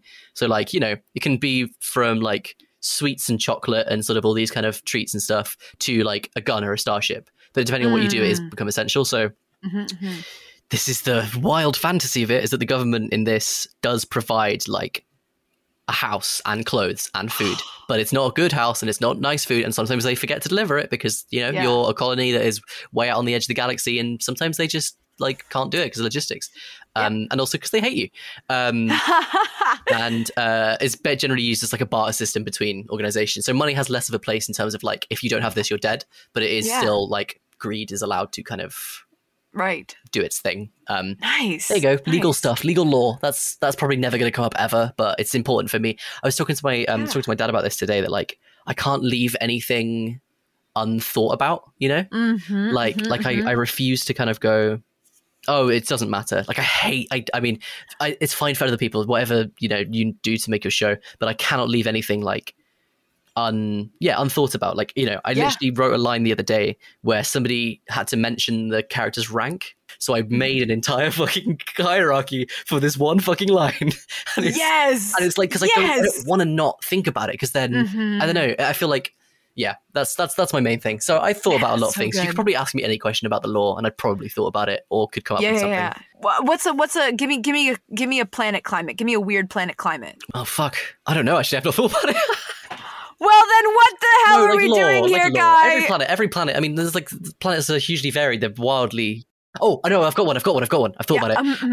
Tidally locked planets. An entire city built just on the single ring around the tidally locked planet, where if you go south a bit, you'll freeze to death, and if you go north a bit, you'll burn alive. So you have just the entire fucking civilization is built around a single habitable ring on a planet. My brother told me that idea, and I've been wanting to use it for ages for something, and I'm trying to find the right time. Oh, good. Because like then you just probably have to do like underground tunnels to sort of zip about the planet. Because like, you can't. You probably can fly, but you can't really build an airport. Like, I suppose you could, but like depends how wide it is, and how big the planet is, obviously. But like tidally locked planets, but a civilization built on there. Oh, that's like a massive like bicycle wheel sort of looking planet, like where the interior is a big hub of tubes. And like the airspace is pretty limited generally, because you have to go across the entire thing. So you probably do a lot of trains and stuff to get around. That's awesome. That is so good. There you go. Hey, I'd come up with it eventually. I just needed time. All right, you win this round. Catch me out. What about an instrument? Give me an instrument. I don't know. Give me an instrument. Ooh, that's interesting. I decided that the Dulteco, who have not come up yet, but they will come up in season 2, a bunch of moth people. That I've decided that, like they sort of play instruments, but I think because the music is so important to them, that they sort of do a lot of like gesture based, which we have somewhat, but like we have like MIDI sort of ring that you do that and then it will change a certain thing. But I think a lot of their instruments are based on just amplifying the body. So like, they can play stuff with those that have wings can play things with their wings, but then using technology to amplify that and to move stuff. So it becomes a dance and playing a song at the same time. Love that. Okay. Yeah, okay. Shit. Okay, we've got a planet. We've got an instrument. Okay. Wait. Whoa. Okay. Pets. Give me a pet. Oh fuck, pets. I haven't thought about animals a lot. That's terrible. Yeah. Okay, you got me. I haven't actually thought about pets. A lot of animals are extinct, though. I think so. I think it would be a lot of the popular pets will probably be. I'd really have to think about that. Sit down and think about what hasn't been done and what is like a cliche, because it's Like I mean, you killed all of the birds. 100% of birds are now dead. Not all of them. I listed the species that were extinct. That's true. Congo peafowl, rip. Yeah. Rest in peace. In memoriam. I can't. We should do that. The arms of the angel. In memoriam to the Congo pedophile. What was it? Kai hates birds. Fuck Spread birds. it around. I do wonder if it's going to be a bit more Blade Runner, where it's like fake, like android animals. Like they have a snake that's not real. She has like an owl in that film, but it's like, oh, is it real? No, of course not. May I consider crabs? Because there's that whole like carcinization, how everything becomes crab. There's not a crab species, is there? Yeah, pet crabs are quite fun. Yes. Okay. What else? Yes. Oh, this was all okay. The thing ends now. I got what I wanted. This was all again, all a very good Trojan horse to get a crab into the chain of being.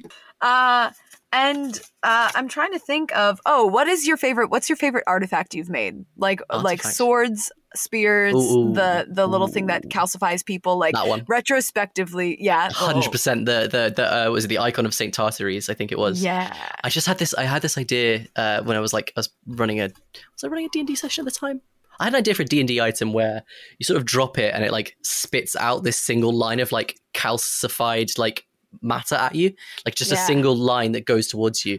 But this idea that it just turns you into calcium, and it's like, yeah, I mean, good luck, I guess. You're still alive. You're still alive. Your heart still beats technically, but yeah, good luck. I mean, yeah, no one on that ship survived. So, god damn, they are so all true. Fucked. Like, they literally. That's one of my favorite. Sorry, going back, that's one of my favorite sequences I've ever written and sound designed. When everybody's getting like delaminated and pulled apart.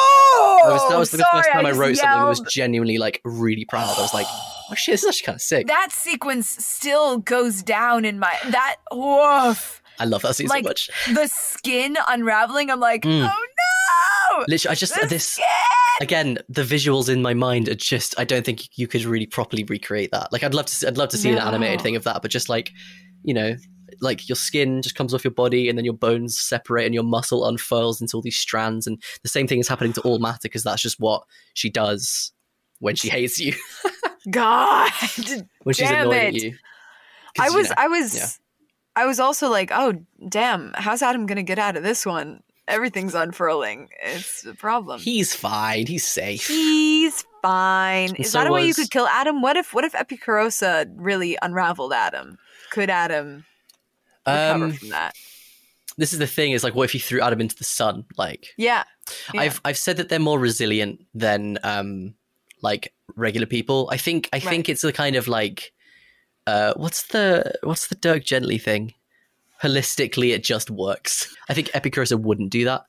I think if he was cast into the sun, I think some god would probably go, okay, gotta do this, and sort of like take him out. Yeah. But if like they threaten to like encase him in concrete and leave him on an oxygenless planet, like he would be alive still. Man, I hope that doesn't happen. I hope it doesn't happen to Adam. I really that do. And vampires are the worst. Oh, sorry, to you. I thought you meant to you. Oh man, I hope it doesn't happen to me neither. I really hope I don't get vampired or unraveled by Epikurosa. Or be encased in concrete and put on an oxygenless planet for the rest of my life. Or encased in concrete. Oh, that's like the big fear of being immortal, is there's 100% chance you're going to get buried alive, sort of thing. It's probably happened. I imagine it's happened to him already.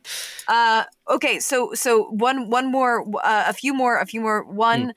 What's like just an Easter egg of sound that you want people to notice? Like, what's a point where you're just like, really listen hard here when you do another listen through? I can't remember if I used it, but I tried to use it. It might still. Oh no, actually, no. I've got one that's like proper, and I'll do the joke one after. Yeah. The proper one is in episode 5, where called the what's she called again in that? The Mystic. She's called the Mystic. And she has a vision, and in the vision, the sound gets a bit weird. And those of the sound people among you that have done that kind of experiment will know that it sounds like somebody's done something to the spectrogram, which I did. I carved a Vignadal symbol into the spectrogram, so there was just a dead amount of silence in those frequencies across that time of looking in the shape of his symbol. So if you listen back to it, it sounds a bit fucked. That's why, because if you open the sound file as a spectrogram, you'll see his symbol, because he's influencing that vision.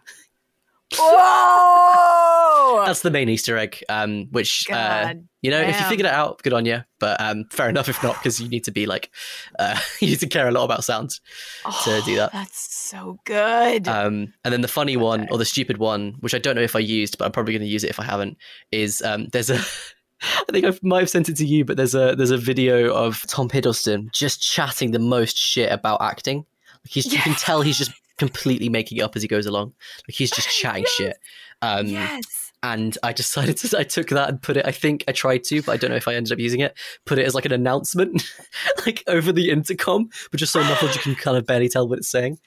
That's so good. Just because I just thought it would be funny. I think those are the main Easter eggs. All the sword sounds are spatulas in the final episodes. Oh, no the last way. 2 episodes.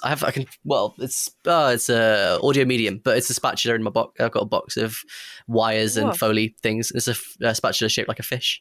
So there you go. Wow, a fish spatula. Yeah, every sword you thought was cool. Never meet your heroes. Don't worry. I hope everyone always imagines a spatula instead of like a proper like a sword or anything. So having a sword fight. At the spatula, being like, "Fuck, I wish I had that cool spatula." Oh, actually, I've got another one. Sorry, nobody ever asked questions about sound, so I've got another one. The sword fight between, I forgot the name. It's the Sword of Nemesis and Adam Delta 5 when they are fighting in that sort of space. The sword fight that is. Ages ago I redid the sound design to a fight scene from Samurai Jack. And I took the sound from the rescore that I did and just kind of dropped it in and spread it out a bit so it was less fast-paced. And that's exactly what it is. So I think here and there you could line it up with the scene from Samurai Jack. Maybe a bit slower, but yeah. That's so good. Because it was like, I don't want to spend like 5 days doing a fight scene. I've already made a fight scene. I'm just going to copy it. I did it already. I did it. So you said that like gods are distilled thought, and so and do you have like a pantheon in your mind, like an existing pantheon for this world? Not a complete one, but I've thought a lot about the most. Quite like the ones I've thought about have been mentioned already. But I think there's probably 100,000 gods. If I was to pick a number, which is quite like biblical, isn't it? Of like a specific number of things. But I think there's at least 100,000 different entities that some will never make a physical form and will never interact with them. But they may have a name, but they will never have anything to do with us. They are just thought in the sort of ether, I guess. Yeah. To be very vague. But yeah, there is a lot of them. There's just a few of them that tend to interact with us a lot. But yeah. Right. So the Anthrunesians, they mainly worship like humanity and earth and all of these different things. old human gods.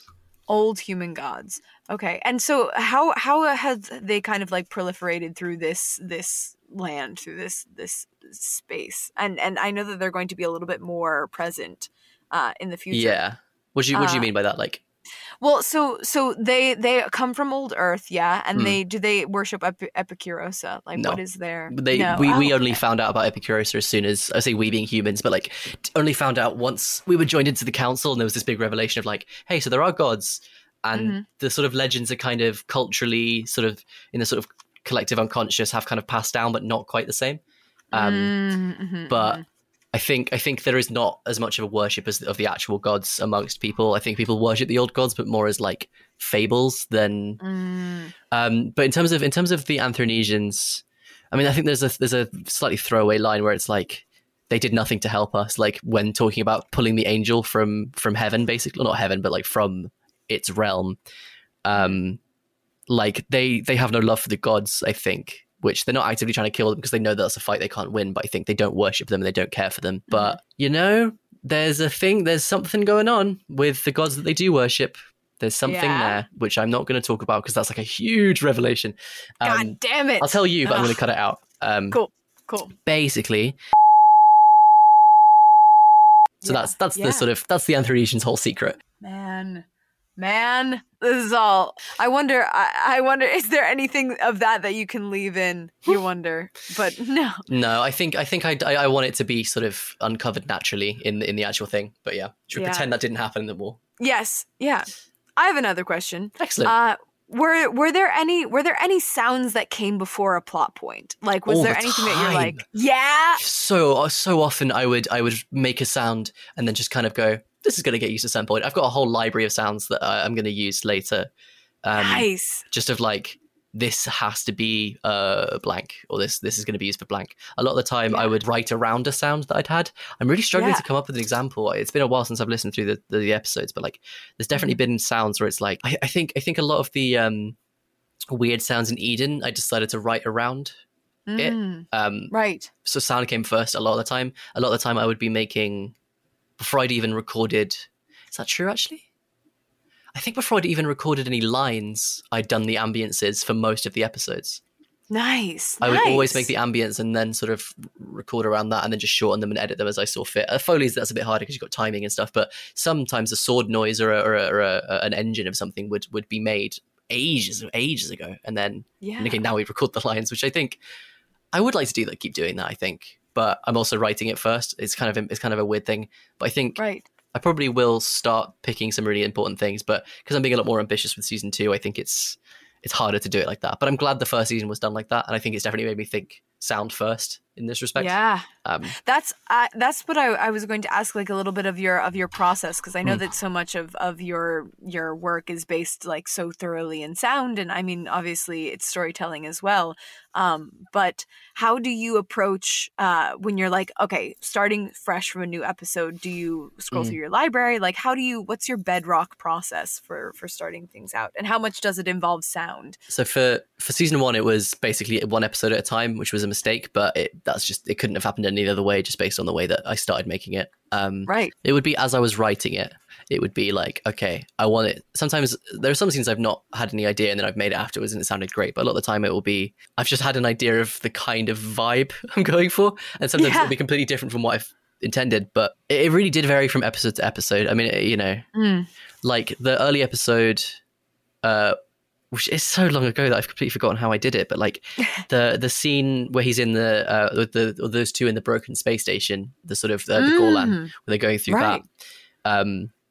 I went off and did the recording of that, all the ship kind of moving and all this metal creaking. There's bleachers, I don't know what the word that we actually use them, but the bleachers would like be pulled out in this, were like retractable at my secondary school. And so I slid the mic underneath them and then just stomped up and down them and sort of bent the metal, and not bent it, but like creaked it and made it creak, and then just pitched that way down, put a muffler on it, add a reverb, and it sounds like it's fucking massive. So like, I think I did that before I sort of managed to get the lines. And went off and did that recording. So I think a lot of it really depended, like, and when it was getting really weird towards the end and doing score and stuff. Oh, the score and like the sort of non-diegetic? Yeah. Stuff was usually just a sound I'd had sat for ages. Like for instance, the sound when they're going and approaching Aratho's corpse and things start to get really hot. That score is the infamous microphone burning. Yes. Sort of stretched out and fucked with a little bit, but I just have sounds lying around, and eventually I think that's just that's the way I work. I just do lots of experimentation. I'll just like make a thing and go, this might come in handy. I mean, I've got like hours and hours of just random bullshit that I'll never know I might never look at it again, but sometimes I'll go, why don't I go and check through this, and then maybe I'll find something, you know. So it goes like general overarching story, then like vibe for an episode, like how you want to do it, the sounds that fit that vibe, then the words that go on top of that, and then the more kind of nitty gritty fine tuning. Would you say? Is it? Yeah, I think sound and script swap places about what goes first. Nice. I think there's a lot of kind of it really just does depend on if I want to write around a sound. I also sometimes will write around a scene. Yeah, I'll go man, I want a scene where this happens, like. You know, the scene which was very important to me at the time with Ikrinth just fucking opening their heart, like bearing their heart to Adam, I think was very like that is like the scene in that episode for me. Yeah.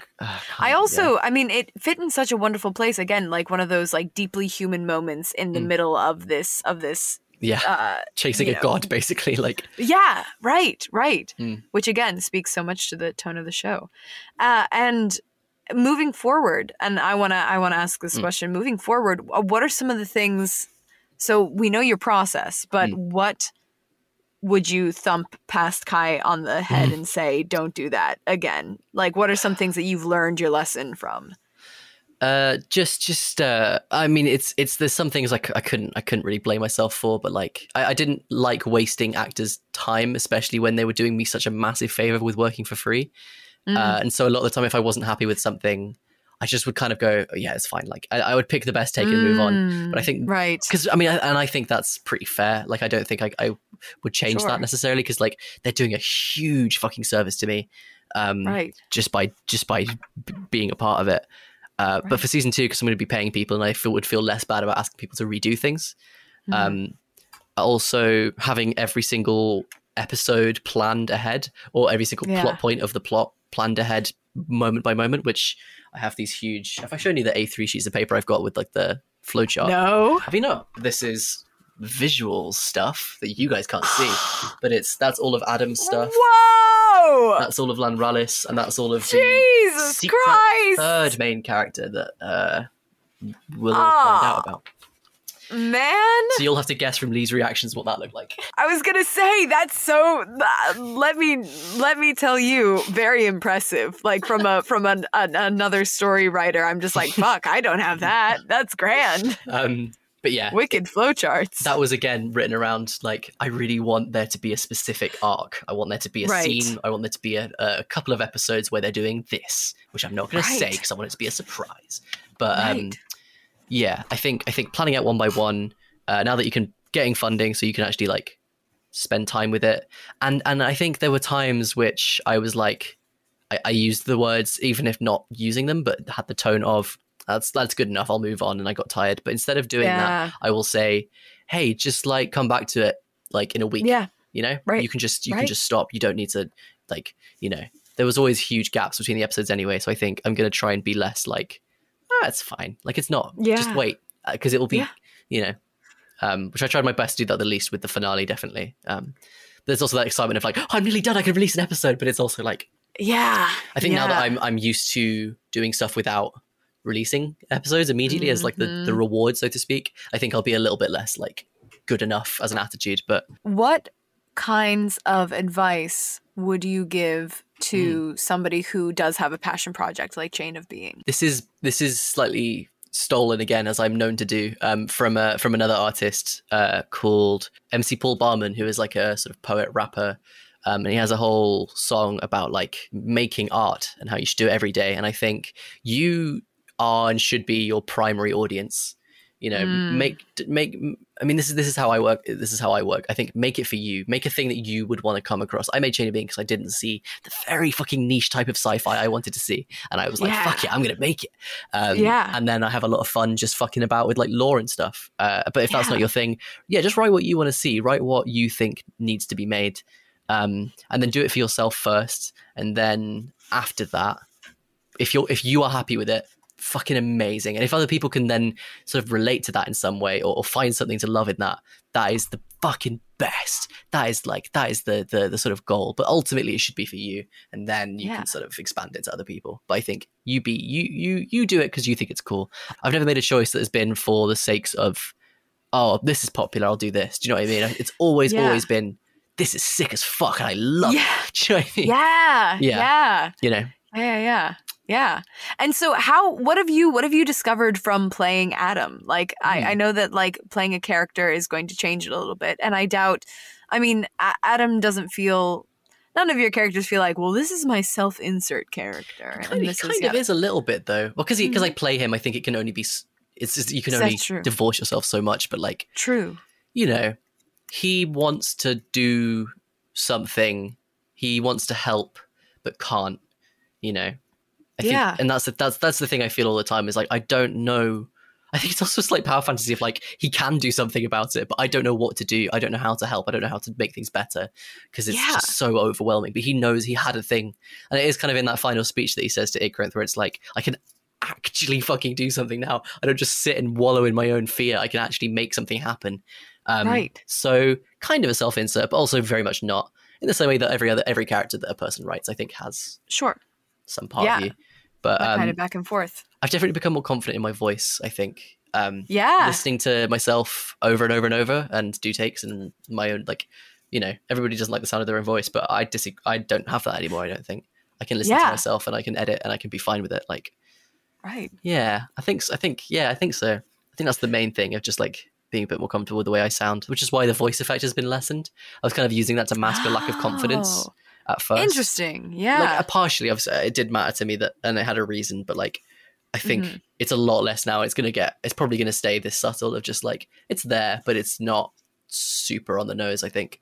Yeah. You can kind of forget about it eventually. I think I'm I think that's I'm the out last of them. Yeah, that's fine. I think I'm out of questions. Problem is, there are a million more questions you to be can just asked ask me if you like. Like I'm fine. I'm happy to answer. I know. There's like this is such a huge, rich, like lore filled and just like fascinating to see a project that so thoroughly came from what you care about, and is rather and kind of molded to fit what I cared about as well. You know, it really changed depending on what I really liked. You know, yes, based on things I was watching at the time, and the sort of the joys I have, and the sort of I started to completely fall in love with like writing and language and the way words are put together, and you know that's why I fucking made an angel speak like that. You know what I mean? I made it speak in this very sort of unnatural tone because it's not used to talking, so it just kind of would speak like that. That's the sort of equivalent. The way it speaks about beauty, still just like. It was, and then but you wouldn't you though? You were powerful and gorgeous and amazing, and then suddenly you're nothing, and you're a sort of slithering creature that vomits up bile like black sort of tar. Right. You'd be fucking pissed. I'd be pissed. Yeah. It felt like biblical level anger. So Definitely. Good. And you kill it. It's probably one of my favorite. And then you gotta kill it. And then oh my god, and Adam's reaction to it. That I think is probably one of my favorite scenes in it's definitely up there for me. Yeah, I think in that sort of level of like, he's just so tired by the end. It's like that level of exasperation of just shut up. I know I know you. I know what I did. You don't have to tell me all the time. Yeah, I know already. And that, or like when he stabs a Victor Dahl, it's just like, just fucking die. Just please die. Please, I don't want to do this anymore. Are you gonna miss a Victor Dahl? Yeah, I think so. I liked him a lot. He was, you know, doing the voices and stuff for him and the sort of writing for him, especially when he first appears and he speaks like a total freak. Like he's not used to speaking. He's not used to communicating his ideas like that. So he starts getting more used to it as time goes on. But like, he's just saying, he's like, it's barely fucking like understandable what he's really going on about. I probably will get my dad to play another character because he's quite, you know, he's an actor. He's always there. He's talented and around. So he's in Star Wars, by the way, guys. So go watch Andor. He's in it for like, he might have been cut out, but. That's awesome, man. Plug. But yes, cool. This has been delightful. This has been really interesting.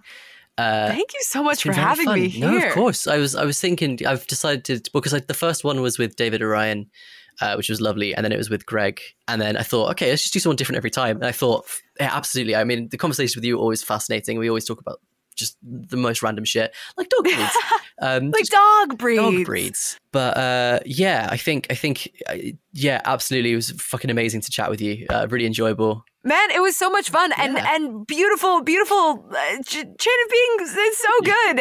if I hope that this is somebody's first thing that they listen to, like, wow, this seems like a great show. I hope so. Yeah.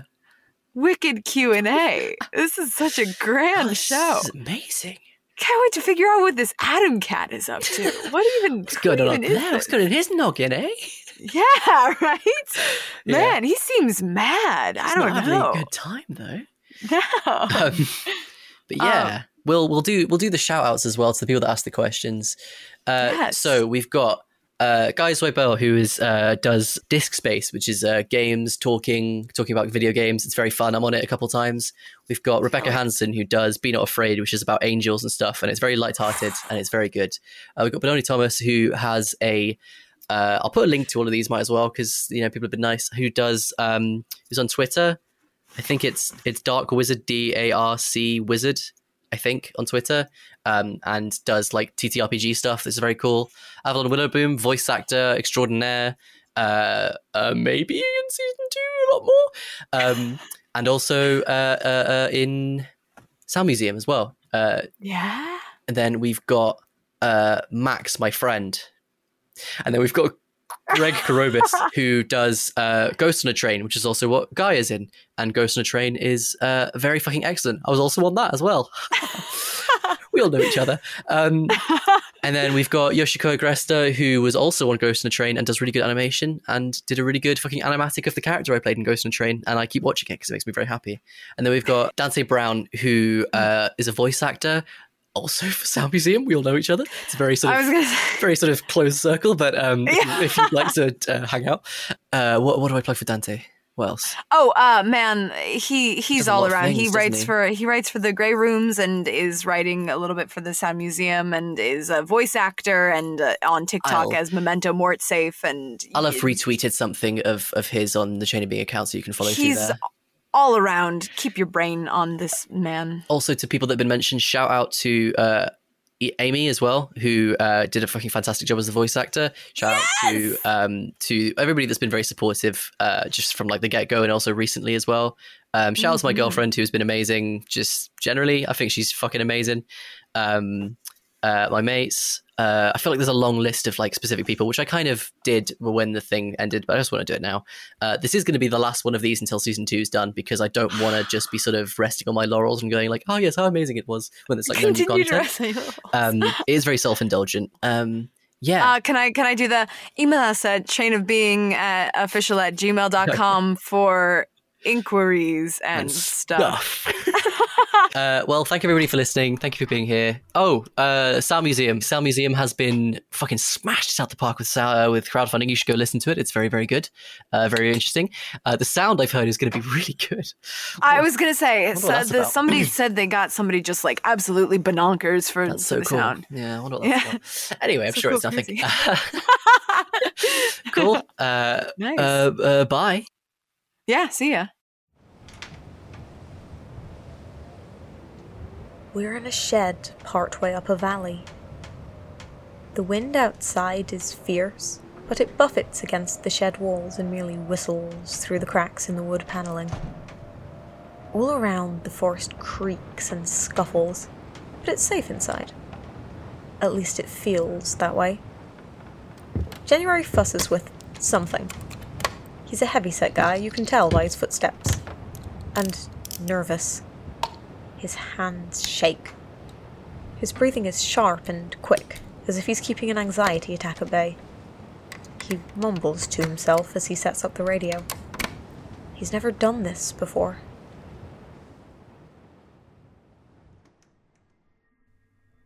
Hey there, folks! I'm Seal Hendry, and what you just heard was my incredibly detailed stage directions from the first episode of Ethics Town, complete with sound design from the brilliant Kai Gwilym Pritchard. Just to set the scene a little, I'm sure you'll all agree that it would sound much better being brought to life by voice actors, so it's excellent luck that we happen to be crowdfunding for that right now. Ethics Town is a cosmic horror podcast about identity, accountability, and black and white morality. We want to tell a story about telling stories, and how easily a narrator can change the shape of morality. Listeners will follow January, a tired and wired ethics local, and Artemis, a young girl lost in the woods, as they try to unravel what exactly is going on down in the town of Ethics now that a suspicious new figure has taken office. Statistics and probability are exchanged for conspiracy theory logic as the pair try to explain weirder and weirder happenings. If you'd like to hear more, please check out our Seed and Spark campaign and consider joining. We have loads of cool things to share with you, including a tier that offers scripts just filled with detailed notes like the ones I read previously. And we would so love your help with pushing our show into the production stage. You'll be able to find more details about our crowdfunder and show by following us on social media. You can find us everywhere at Ethics Town Pod. Thank you! We're going to tell you a story. Are you listening?